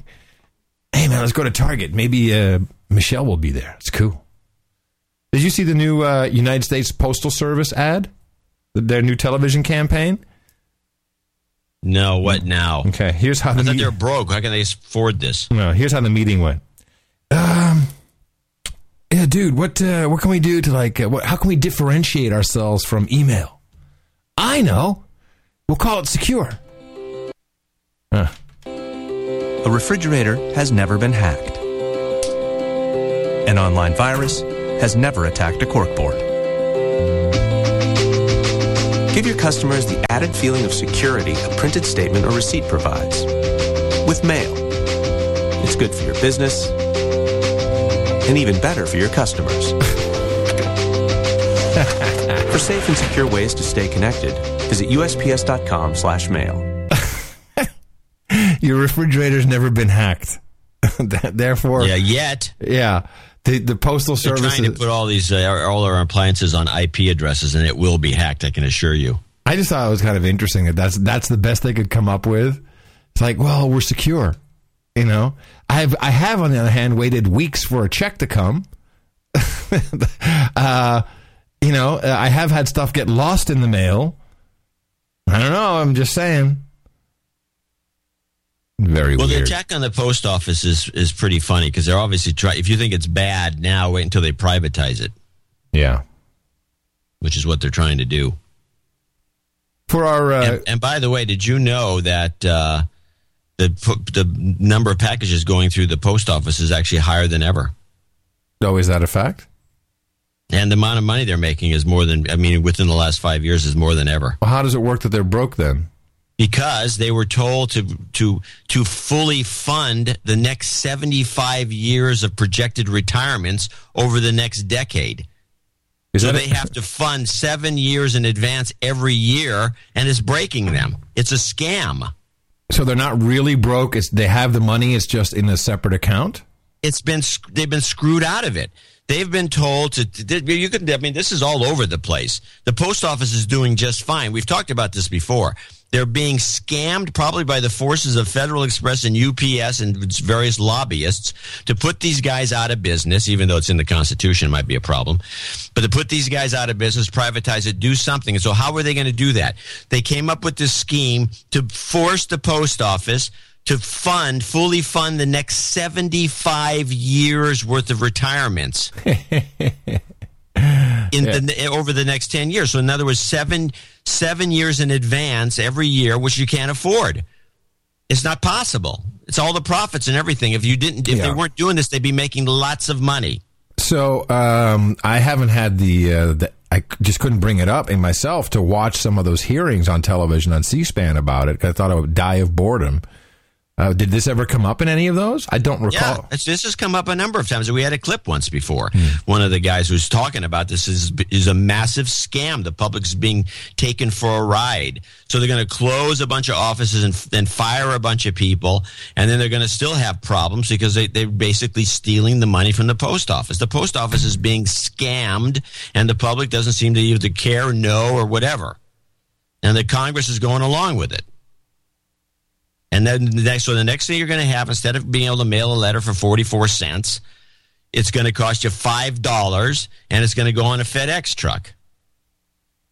I'm looking for the clip that we played of the post office. Well, I have a post office clip from Democracy Now! That I sent last week. You wanted to find that one. Well, I have one here, which is the, hold on a second, history of post office ripoffs. Would that be something? I don't know. Play it. We'll see. No, hold on a second. You want me to get the one from last week? The one from last week kind of explains the fact that they're making money. The last show? Hold on a second. Let me check for you. That's well worth it now that we're talking about it. So that'll be 434? Right. I probably deleted it. Because when we don't use a clip, I delete it. I'm sorry. Well, it should be in your inbox. Yeah. Hey, everyone, why don't you just go do something for yourself while Adam parses his email? Well, you got this great program you keep bragging about. No. Forget about it. European Union. I have come across the smoking gun, and I've done some work for you, all those of you that live in the United States of Europe. This is about the European Stability Mechanism. And this is something you have not heard of, although it was there is a picture of, I believe, 20 finance ministers from the Eurozone, which does not include Gitmo Nation East, the UK, because they don't use the euro, but it's the Kingdom of Belgium, the Federal Republic of Germany. These are the official titles, actually. The Kingdom of Spain, the Kingdom of the Netherlands, the Republic of Austria, etc., etc. And I'm looking through this document. It was signed on July 11th, 2011. And so it's done. It's a done deal, but now it has to be ratified before December 31st of this year. And it's a very interesting document, and it basically, for those of you living in Europe, here's how you're going to get raped, okay? Can I just go through this for a second, John? You might find this interesting. Go. Committed to ensuring the financial stability of the euro area, recalling the conclusions of the European Council adopted on the 25th of March for the establishment of a European Stability Mechanism. Now, everyone's talking about this EFSF or whatever it is, but that's actually not that's the thing they show you in the headlines. But under the cover is this fund they're going to put together. The fund will be 700 billion euros. 700 billion. The ESM will cooperate very closely with the International Monetary Fund in providing financial assistance to any of the Eurozone countries that should need money from this 700 billion euro fund. It's very interesting. because there's a couple of provisions. I'd like to read these documents. Here it is. Like the IMF, ESM will provide financial assistance to an ESM member when its regular access to market financing is impaired. So essentially, this is what they're going to do with Italy and Portugal and Spain. I have, by the way, the PDF is all highlighted in the show notes. If you can't, so that there can be calls. So they can call for more money, and you have to pay. So above the $700 billion, you have to pay extra if there's a cash call. If any ESM member fails to pay any part of the amount due in respect to its obligations, then you basically dilute in your shares and your exercise of voting rights. So then, if your country can't pay, then you're screwed. Shut up. You can't say anything anymore. Then we have the interesting bits. Hold on, I just got to scroll down here. There's the capital calls bit. The ESM has its seat and principal office in Luxembourg, of course, where all the shills are. Here it goes. The ESM, its property, funding, and assets, wherever located and by whomever held, shall enjoy immunity from every form of judicial process except to the extent that the ESM expressly waives its immunity for the purpose of any proceedings by the terms of any contract, including the documentation of the funding instruments. The property, funding, and assets of the ESM shall, wherever located and by whomever, be held immune from search, requisition, confiscation, expropriation, or any form of seizure, taking, or foreclosure by executive, judicial, administrative, or legal action. In other words, fuck you. Whatever we do is up to us. The archives of the ESM and all documents belonging to the ESM or held by it shall be inviolable. In other words, you can't go into their building, you can't look at their documents. Then the directors or the premises of the ESM shall be inviolable. To the extent necessary to carry out the activities provided in this treaty, all property, funding, and assets shall be free from restrictions, regulations, control, and moratoria of any nature. Nothing shall be taxed. And in the interest of the ESM, the chairperson of the board of governors, alternate directors, as well as the managing director and other staff members shall be immune from legal proceedings with respect to acts performed by them in their official capacity, shall enjoy inviolability in respect of their official papers and documents. This is despicable. So a group of douchebags got together and said, we're going to take 700 billion euros from all the countries who are in the Eurozone. We're going to manage it however we feel fit. You can't say anything about it, and you can't come after us in any way whatsoever. This is the start of what I predicted. And what was that? That all the taxation of every single Euro country, and then you have nothing to say about it. And then Brussels will have all the power. They're taking everyone's money. 700 billion euros, John. That's $1 trillion. And but it right here in the document it says if we need more money, then we make a cash call. If you can't pay, you dilute and you have no voting rights. So guess who's going to win? Germany. Well, this is a little less violent than the Hitler approach. I'm telling you, Hitler's going, oh, I should have known. I didn't have to kill all those people. But it's the smoking gun, and just be on the lookout in your Eurozone country or member state. Be on the lookout for the ratification of this document and see if there's any press coverage of it at all. Anything. What's the name of the document again? It's about the ESM, the European Stability. Is there a name for the document, or has it got a number or something? Hold on. It's the ESM Treaty. That's what it's called. I mean, it has a really long title. Hold on.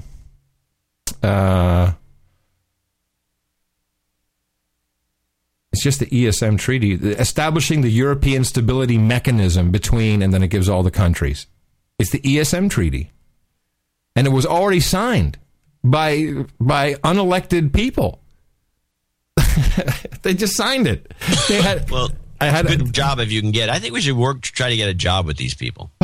Wouldn't it be great? We could certainly do a little bit on their PR. It's just that sucks. Before we get into our thanking some producers, I want to remind you that most of the news that you are hearing is completely controlled by corporations. And it was a fun call on NPR the other day by what could have been a No Agenda listener, except he forgot to throw an In the Morning or bestpodcastintheuniverse.com. But at least he made a little bit of fun of the Uber lords that control the puppets on the microphones. Let's go next to Wes, and Wes is on the line from Naples in Florida. Yeah, my big question is, this thing is fixed. If it were a prize fight, they would put the referee in jail. Every time we have a debate, you put two guys up there, Perry and Romney. The lighting's good. The rest of them get about 6 minutes on the debates. Those two get most of the media. And the same thing is through today. Ron Paul carried California on the straw poll. I haven't heard him mentioned by you guys. He's leading the nation in straw polls. I haven't heard you mention that. The military is behind him almost 100%. I haven't heard you mention that. Most military people are behind him. You just leave him out as if he weren't even there. Is someone from up in the top telling you guys to do that, or are you doing it on your own? Oh, Wes, I'm just curious. We have you on the radio telling us, so thanks very much for the phone call. I'm a big voice, aren't I? I like that. Those guys up there telling you what to say. And then ended up with bestpodcastinguniverse.com in the morning. I'm going to show my support by donating to No Agenda. Imagine all the people who could do that. Oh yeah, that'd be fab. Yeah, on No Agenda in the morning. Not a lot of donations, by the way, for this show. But we do have a few. John Critchley and Forch. $111.11, along with Keith Edwards, Gilbert, Arizona, 111.11. He's, by the way, a knight. He becomes a knight today. Paul Gabrielson, Arroyo Grande, California, $111 flat. John and Adam, thanks for the great show week after week after week after week. Please accept this donation in celebration of my 111th birthday on 10/3. Wish I could do more. Keep up the great work. I hope he's still alive so we can celebrate it on 10/3. Glenn Riccio in Charlottesville, Virginia. Double nickels on a dime. Ron Paul, 2012.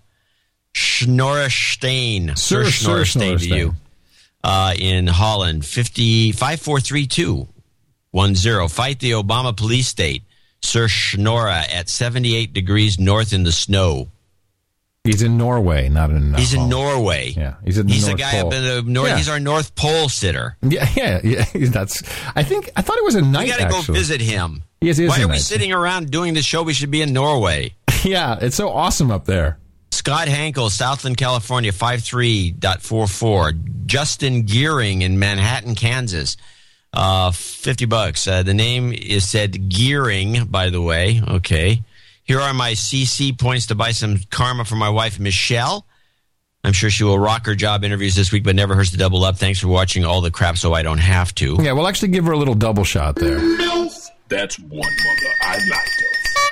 You've got karma. A little double shot of Milfage and karma. Andrew Haverson, Gravenhurst, Ontario, $50. Christopher Lawton, Dartmouth, Massachusetts, $50. Alan Bean, Oakland, California, $50. He's up to $500, he says. Dwayne Morris, Chicago, Illinois, $50. Please send a karma shot to Britain. I forget which suburb of Chicago. Congratulations on his new human resource, $9.3 million he'll never see, from his coworker, Dane Morris. You've got karma. Dane Morris. Greg Brunsell in Kenosha, Wisconsin, $50. James Pierce, Copperas Cove, Texas. I'm sure it's Copperas. Hey, guys, consider this my small investment into your new No Agenda greeting card company. We all have enough douchebags in our life that we can send a nice gesture to. Also, a card for those friends who recently found that they might be pregnant, or if they refuse to go to a doctor for an illness. A card could sing, "Don't be a denier. The science is in." I'm in full agreement with you. Those cards will be awesome. Okay, so what does it say on the front of the card? Yeah, that's a good question. Kevin Kozan, North Hollywood, California, $50. Adam and John, here's the No Agenda's cut for the sales of the Android app No Agenda Mobile. There's 50% of the sales after Google's 30% since the last payment I made on July 4th. Also, if you can mention one of my iOS apps, iBartender, I'd appreciate it, just getting by. And finally, Robin Durden, no relation to Tyler. Hoboken, New Jersey, $50, and that's it for today's episode of the No Agenda Show, 344. And how many tenors did we get? Did we go up? Oh, you're going to go to that? I thought we were going to save that to the end. But okay, the tens have increased enormously. We have 1, 2, 3, 4, 5, 6, 7, 8, 9, 10, 11, 12, 13, 14, 15, 16, 17, 18, 19, 20 on the nose. And let me just check how many people are listening live right now. That is 577. So we're up about 2%. Maybe 3. So there's like 97% of the people listen to this. They listen for 2.5 hours straight, and then when they're done, they go, They go, I don't think so. They go, okay. They should at least subscribe. Maybe they're subscribers. They should do $11.11 subscription. We're trying to promote that. Also, people should note that they go to noagendashow.com and link to the donation page, Dvorak.org/NA, or channeldvorak.com/NA, or No Agenda Nation, and link to the donation page. There is an address to which you can send checks, because a lot of people don't like the idea of PayPal, and I don't either. No. And you can just send a check in the mail. And you can also allow your brain to be programmed. Dvorak.org/NA. I also want to thank KJ for sending me that transceiver.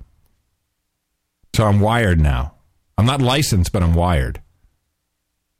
John. Oh, you're wired. Well, you've been wired for some time. Yeah, but I got a rig now. I got a rig. In case you have a rig. Is that what you call it? Yeah, what do you call your ham radio equipment?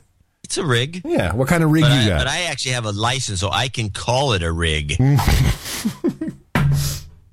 License to call it a rig.com. You know what? So I'm like, all right, I'll listen to this thing. Oh, here's Spanish dudes the whole time. No one's actually on this. No one knew what are these. You're probably listening to the CB. I want to also give me a karma for Donnie Bain, actually for his dad. He was wondering if you request some karma for his dad who was going in for an angiogram to get a stent. Okay, so absolutely. We'll give you some karma for that. It's not too bad, actually. You've got karma. It feels, from what I understand, it feels weird, but it's not too bad a procedure, from what I understand. But karma for sure. Hey, also, I got that... who's our Sir Dentist up there near you in Washington? Sir Birch. Sir Birch. I got He's in Washington. That's why he's named after a tree. Yes. I got my USB toothbrush. That thing's awesome. Oh, really? Yeah. Yeah, he sent me one. It's funny. You'd get a toothbrush, and I never got my CIA challenge coin. Well, do you really want the RFID chip that provides for tracking for the drones? If you want it, I'll send you mine. I'm sure it works. No.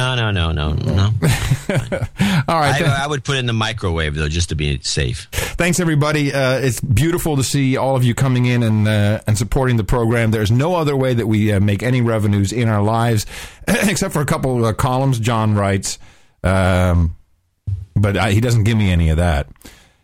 So if you want us to continue the work that we're doing, if you think it's valuable, please consider us. Value for value is our motto. One more time, it's at Dvorak.org/NA.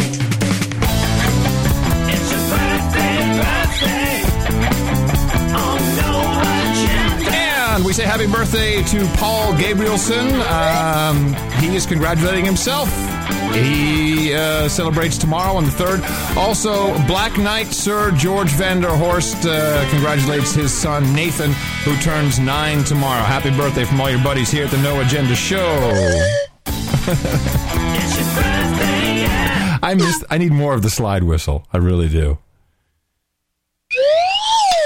All right, why don't you grab your blade, because we do have we have a knighting today. Keith Edwards, step forward, my friend. Wonderful to see that you have supported the No Agenda Show, the best podcast in the universe, with up to $1,000 in support. It's critically important for us to continue this work. Therefore, we proudly present thee with the honor of Sir Keith Edwards, Knight of the No Agenda Roundtable, and extend that ring finger. You've got a night ring coming, my friend. Join us over here for the hot pants and booze. Good to see you. Excelente. By the way, I saw this awesome movie, this documentary, Moon Rising, which is now in its second version. And you can see it on YouTube. It's in the show notes link. And what they did is they colorized all the NASA pictures of the moon, because they're all in black and white, which I've always found kind of strange. Even the Hubble telescope, everything's always in black and white. But I don't think the moon is just gray. So they took earth tones and coordinated that to the moon pictures, and it's unbelievable because then you really see the moon bases, and they're big, really, really big. The moon bases? Yeah. Oh, yeah. The moon bases. There's light discs hovering above different sections. They show you how they've manipulated all of the NASA photographs. I think it's the subtitle of the movie is "The Biggest Lie Never Told" or something like that. It's really phenomenal. It's just an outstanding documentary, and it goes all the way to the moon elevator, the space elevators. Pretty cool. Yeah, the space elevator. Have you ever heard that joke? One? Well, okay. You know me.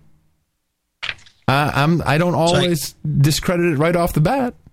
So I have a book to recommend for our book club. Oh, good. Governing Through Crime. How the War on Crime Transformed American Democracy and Created a Culture of Fear. Came out in 2007. It's by Jonathan Simon. Huh. And I was looking at this book and also the stats on, we've talked about this before, the prisoners in this country. We started in 1980 and just cranked way up because it's become a way of making money by enslaving. We have a regular slave system, but then we need the slaves in jail to work for 10 cents a day. And so that's what we're trying to privatize as many of the jails as we can. Yeah. And so I was thinking about this when I was watching for propaganda on TV. And then it just dawned on me that there was an interesting episode, the last episode of NCIS in the new season. Mm-hmm. And it was called Restless Episode.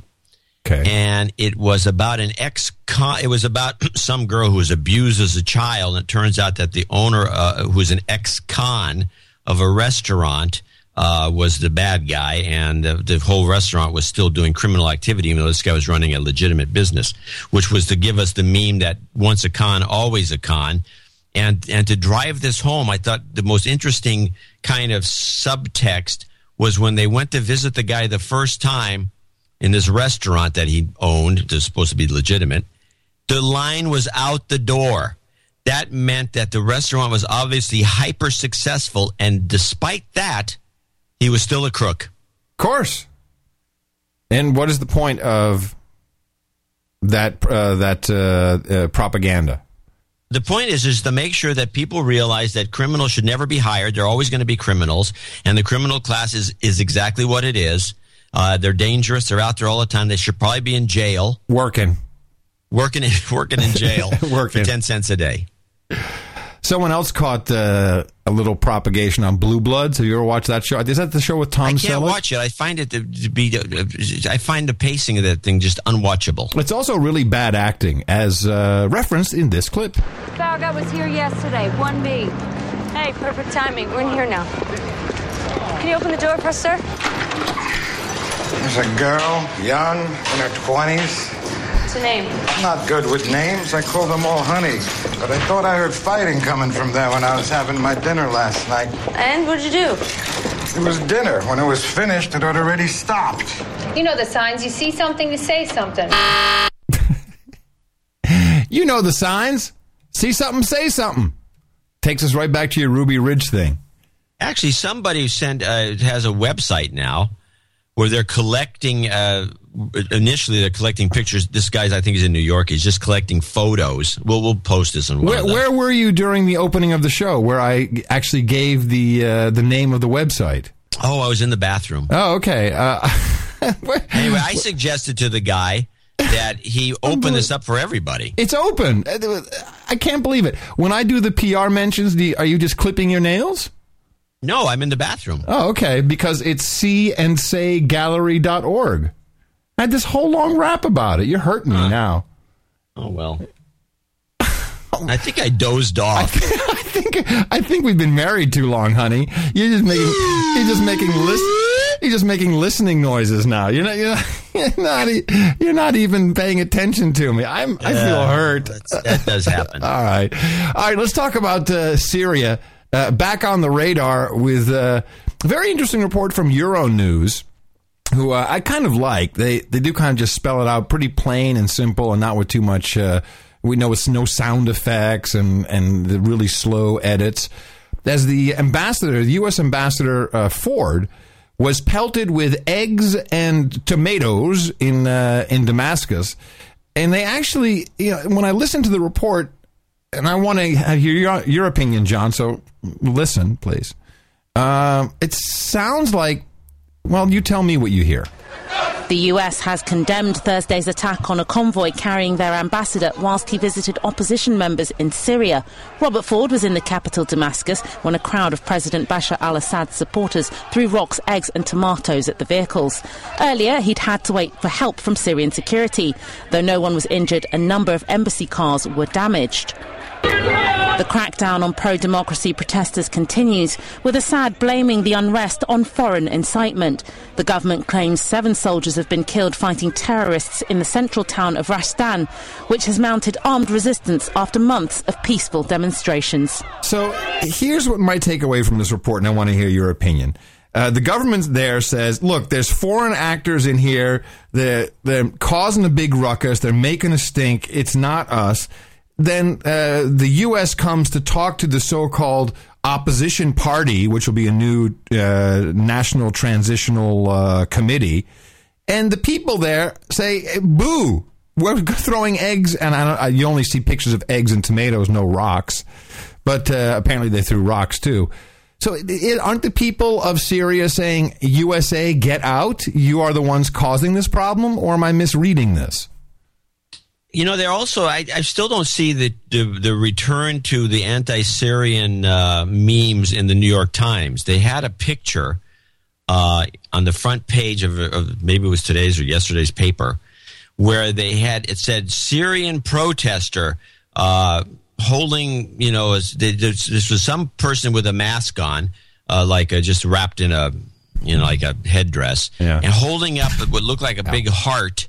And it supposedly said something like "freedom now" or something like that. Yeah. And it was one lone person in the middle of the street. There was nobody else there. Yeah, yeah. One lone person. And this to me is the message that there's nothing going on. I think Syria is off the table. Well, Lucifer came out. I have a couple of clippity-clop clips from her. And this is not the clippity-clop. We'll do that in a second. Unrelated topic. But she's there with the foreign minister of Egypt, I believe. And you know that there's about to be a script presented when Jill from CNN wants to ask a question. And, of course, Hillary and Jill are best buddies. And they're laughing it up. And Jill is scripted to ask a question about Syria. Violations. And just, I'm sorry, one other question. I represent a lot of journalists. I know. Maybe one is optional.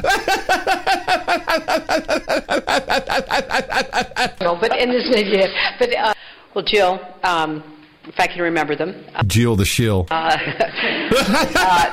first one, with respect to Ambassador Ford, we've raised this ugly, unfortunate incident at the highest levels of the Syrian government. We are demanding that the Syrian government take all necessary steps to protect our embassy, to protect our diplomats, in accordance with the international obligations that every country must abide by. And this is, this is absolutely required. The Vienna Convention requires that host countries protect property and persons of diplomatic missions. And I must say that this inexcusable assault is clearly part of an ongoing campaign of intimidation. Intimidation! Aimed at not only American diplomats, but diplomats from other countries, foreign observers who are raising questions about what's going on inside Syria. It reflects an intolerance on the part of the regime and its supporters, and it is deeply regrettable that we have the Assad regime continuing its campaign of violence against its own people. So I hope that first and foremost, our property, the persons that serve in our mission will be protected along with every other diplomat from every other country. But secondly, we continue to call for an end to the violence, and we'll continue to speak out. And I think Ambassador Ford's courage and clarity is, making the point that the United States cannot and will not stand idly by when this kind of violence continues. Ooh, them's fighting words. We cannot and will not. Jill. Hate that bitch. By the way, so I'm looking at this Moon Rising site. Mm-hmm. What bull crap. Okay. You don't have to watch it. I like this one. Apollo 17 Earthrise photo was featured on the cover of Life magazine. They have this little arrow pointing. It says the Earth should be behind the moon surface, and they've got a photographic anomaly. In fact, I don't even see that's unbelievable. This whole thing, bad. So meanwhile, Libya. Just because we've got Anwar al-Aktari shot by a drone doesn't mean that there isn't stuff going on in the world. By the way, the bloodthirsty right-wingers, we got some guy out here that got on one of the big national shows named Brian Sussman. This guy, he said, he's going on and on about how great it was we killed this guy, and he says, then he heard the story that apparently they missed with the first shot, so the guy was running in the desert in fear, and then they nailed him, and this is just great, because he knew he was like, I don't understand this mentality of Do you remember the president? I should have pulled that clip. Remember he said to the Jonas Brothers, I got 2 words for you, predator drone? No. Yeah. Don't you remember that? What? Yeah, when it was... No, I don't remember that. Oh, my God, I can't believe you don't remember that. Hold on a second. I don't remember. You play the clip. Yeah, like I have the clip on hand. Hold on a second. It was during the, the press thing, what he does every single year. Yeah. Oh, you're talking about the correspondence dinner. The correspondence dinner, right. So he's doing his humor. Exactly. It was talking. And he said that as an item of humor? Yeah. That's sick. Hold on a second. Obama, Jonas Brothers, predator drone. Oh, if that doesn't find it, here it is. Oh, I love the interwebs. But don't trust anything you find on Google, because, it's probably... Jonas Brothers are here. They're out there somewhere. Sasha and Malia are huge fans. But boys don't get any ideas. I have 2 words for you. Predator drones. There you go. Very funny, Obama. Yeah, because it turns out he'll actually do it. 2 words. I'll actually F you up, boy. So John McCain, Lindsey Graham, and I forget who the third douchebag is. They're all in Libya. Why? They're there with PepsiCo. What's the business at dealing with? There must be some business action going on. It's only about business. And what are they getting in on it? Well, remember that these are the guys... He's retiring shortly. These are the guys that were all for the no-fly zone and removing Gaddafi, and they were out front and center. They're part of the defense committee or whatever it is. So why were they out there? Well, of course, they're there with the CEOs of PepsiCo, the oil companies. And I have to give Shep Smith, Studio Brief, Shep Smith, I got to give him a little props because he slipped in a little funny while he's talking to Lindsey Graham, who is a total douchebag. He is actually slamming Lindsey Graham on the air while he's talking to him. So they've left Libya now, and they had this whole thing. They're all hanging out with the TNC, which, by the way, in the UK is called the NTC. They can't even get their branding straight. So they're hanging out with the Transitional National Committee members who are saying, it's going to be months until we get the government all together. Of course, Gaddafi is still fighting in Sirte, and it's not done yet. But no reporting necessary, please. We don't need to know what's going on because we have Russell Simmons in Wall Street. And Shep Smith talks with Lindsey. He's in Malta now. He's out of Libya. And Chef Smith did a pretty good job. Well, I listened to you speak on there, and that sounded all peachy keen and hunky-dory. Of course, the problem is, for 40 years, Muammar Gaddafi hasn't allowed anybody to organize, so there are no organized groups. There's no way to form a government. They don't have any idea what freedom is, has been, will be. I mean, and the not war is still going on in a not war way. It just... I like the not war. That's pretty good. Sounds sort of pie-in-the-sky stuff, and an opportunity for people to go in there and make a little money and not much more. Well, you described us in 1776. They've got a lot of challenges. You're dead right. Their economy is crippled, but they've got a lot of oil. It's an oil-rich nation. They got $134 billion identified. So that's what this is all really about, right, Senator? Oil. Well, to me it's not. It's about having people in a region to align themselves with democratic principles and not bring down Pan Am flight with Americans on it. I think this is in our national security interest to replace Gaddafi with people who could live in peace with us and we can do business with. I'm a big believer that democracies don't go to war with each other, and where you can find people willing to embrace the rule of law and democracy and fight extremists, you ought to help them. That sounds right. So about time to get over into Syria, huh? Well, Syria is a different problem, but that day is coming where the Syrian people, they had 25,000 Libyans killed, 60,000 wounded, 3,000 maimed. These are tough people. I mean, we can't really relate in our lifetime to living in a police state, but the folks in Syria keep coming. They keep sending in tanks. They keep sending in helicopters. This idea of charting your own destiny and having a better life for your children is pretty contagious. I hope we'll push Assad out. I hope we'll do more embargoes, arms embargoes, and we'll speak up louder. You can't put troops into every place on the planet, but you sure can stand up for values like Ronald Reagan did during the Cold War. Valid. Senator Lindsey Graham in the Malta, just after being over there in the not war territory in Libya. Senator, it's nice to speak with you. Thank you very much. I kind of liked it. He's off the reservation. He is. Well, he's one of the 50 most powerful gay men in the universe. That's what they say. So I like that kind of not war thing, and it's all about oil. And then, for Lindsey Graham, well, I sure hope we get Syria. Because I got me some buddies here. We got to go on a field trip, and got to go to Syria. I hope we get Syria. I really do. It's just like 1776. What? Idiot.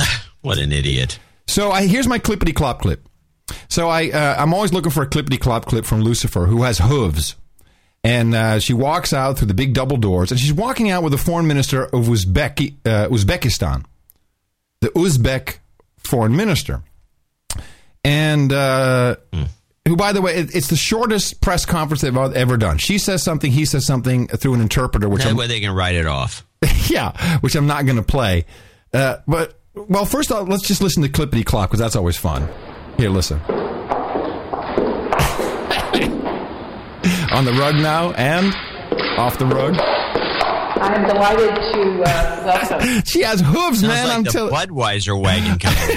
I'm telling you, she's got hooves. Clippity clop, clippity clop. And here she is. Foreign Minister Ganiyev here to Washington. We are working well and closely together with Uzbekistan on a number of issues.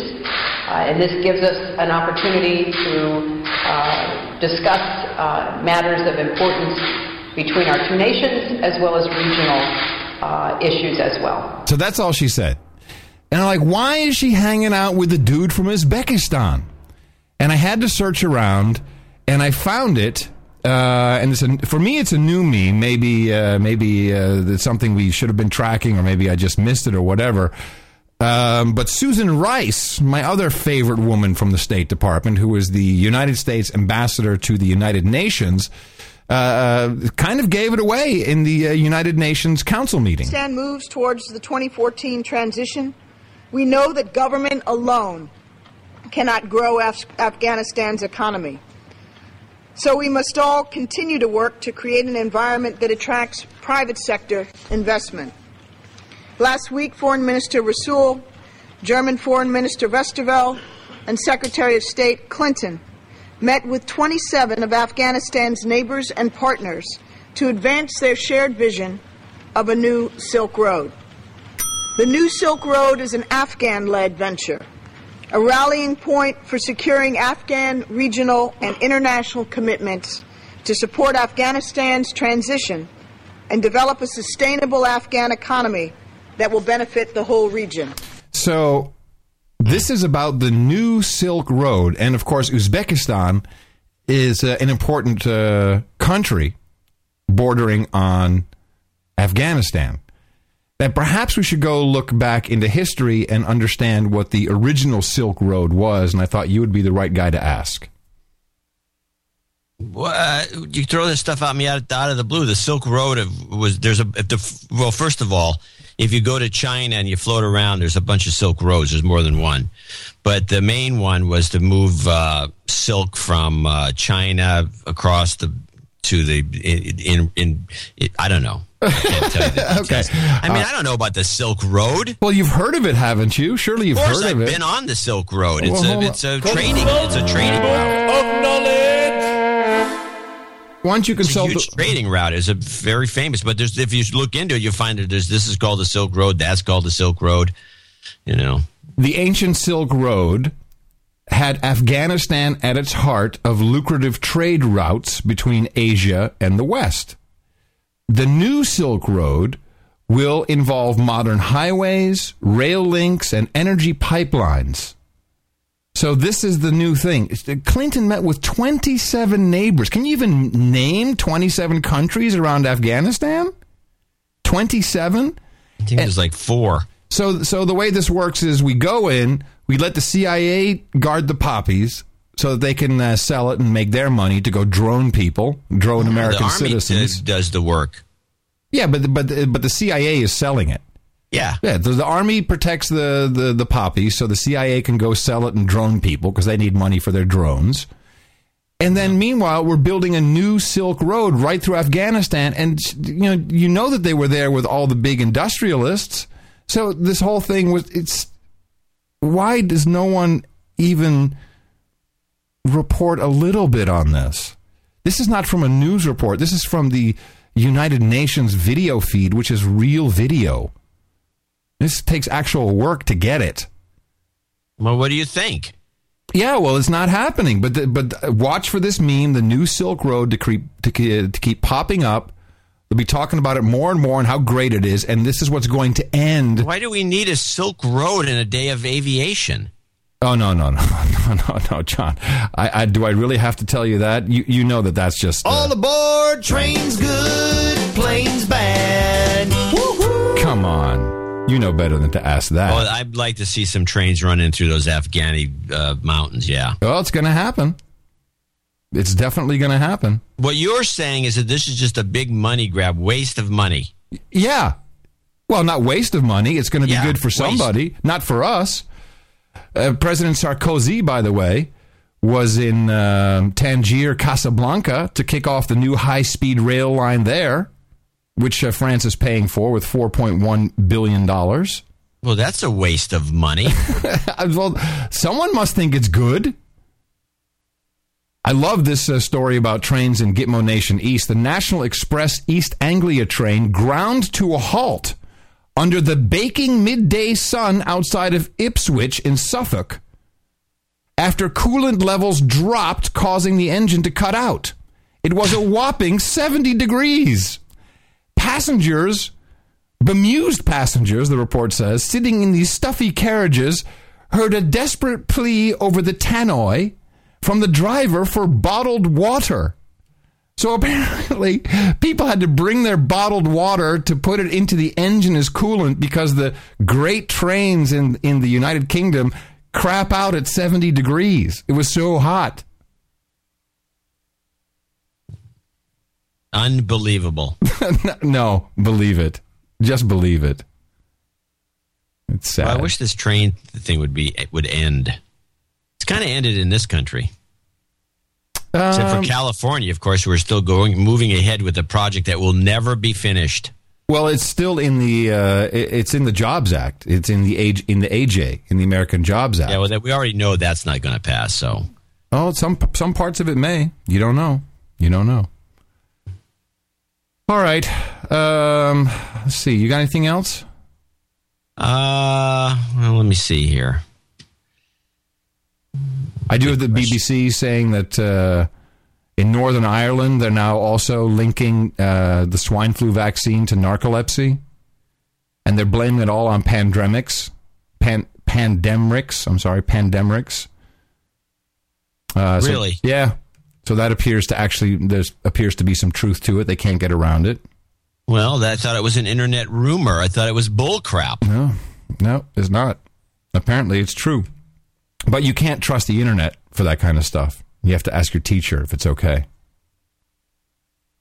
I have an odd clip. I never know quite what to do with it. I know what I'm going to do with it. I'm going to clip out this guy's voice and use it in the clip show, which is where this guy says better safe than sorry. It's probably one of the most wimpish sounding men in the world saying better safe than sorry. They're trying to ban some fairly safe, actually it's kind of a soil conditioner fumigant, methyl iodide, which has been proven safe, and they're trying to replace it. It's an agricultural story. They're trying to replace methyl bromide with this stuff because methyl bromide's quite toxic, and so there's some guy out of the blue who's obviously corrupt, is trying to pass some law. But just play this and listen to this guy's voice and tell me this isn't a keeper. Reports the pesticide has caused any illnesses. While no grower in Monterey or Santa Cruz County has requested using the pesticide, Monning doesn't want to wait until that happens. Better safe than sorry. Let's be methodical. Let's review the science. So far, methyl iodide is approved in all 50 states. Who is that jabroni? So here's a product that hasn't been approved. Nobody's using it. Nobody's going to use it. It's illegal everywhere. But he wants to ban it for some unknown reason. And he says better safe than sorry, which to me is the classic, asshole saying better safe. You can say that about anything. I mean, we were when I was the editor of InfoWorld, when in the early days of laptop computers, the FAA was banning their use on airplanes under all circumstances, and there was documentation that shows that there was no reason to do this. And the common thing that you start asking around about this, and the common thing they keep throwing back at you, well, yeah, there's no evidence they do anything, but it's better to be safe than sorry. Better to be safe than sorry. I find it highly annoying. Whenever I hear somebody say that, I just get irked. All right. My last clip is from the president. That I could be when I was in high school, and certainly not when I was in middle school. I did not love every class I took. I wasn't always paying attention the way I should have. I remember when I was in 8th grade, I had to take a class called ethics. Now, ethics is about right and wrong. But if you'd asked me what my favorite subject was back in 8th grade, it was basketball. I don't think ethics would have made it on the list. No kidding. You don't say. Yeah, every right-wing talk show pulled that one out of the blue. Really? Yeah, see, I don't listen to any of that crap. Yeah, well, I do. But it was actually interesting because he goes on for another 10 minutes about what ethics really are, or really is, and I kind of pulled a right-wing talk show move here on you, because if you really listen to the clip and you just play that piece, it's way out of context. Yeah. But still funny. I'm sure it was. I mean, it's funny. Yeah. I agree, it's funny. It's funny. But I mean, I don't understand where his speechwriters are coming from anymore. I think they, when they was doing speeches early in 2008, they had this superstar kid that was doing all the speeches, supposedly. You remember this guy? Yeah, sure. Whatever happened to him? He's now a writer in Hollywood. Something. Yeah, no. He's not working there anymore. No, he left to go write for TV shows. Is this right? Yeah, hold on a second. What was the guy's name? It was Obama speechwriter. He's like Hollywood. 18 or something. He was a kid. Guy's a little older now. Let me see. John Lovett. Here it is.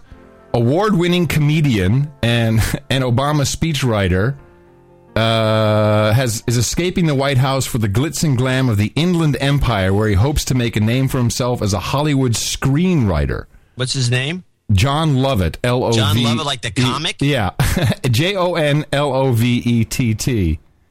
And it stinks. Yeah, it's true.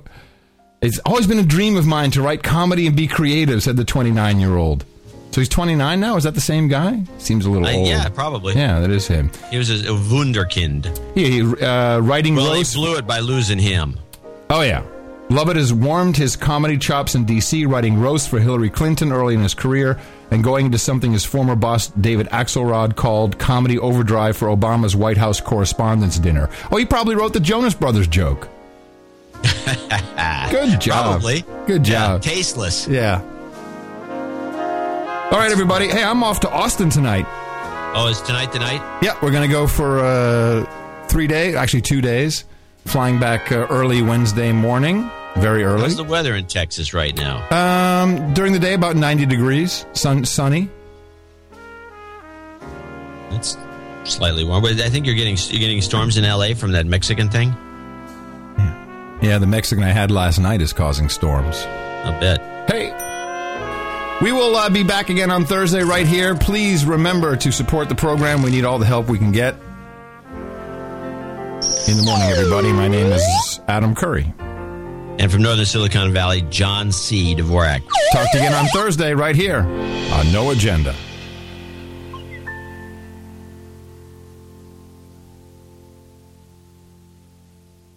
Dvorak.org/NA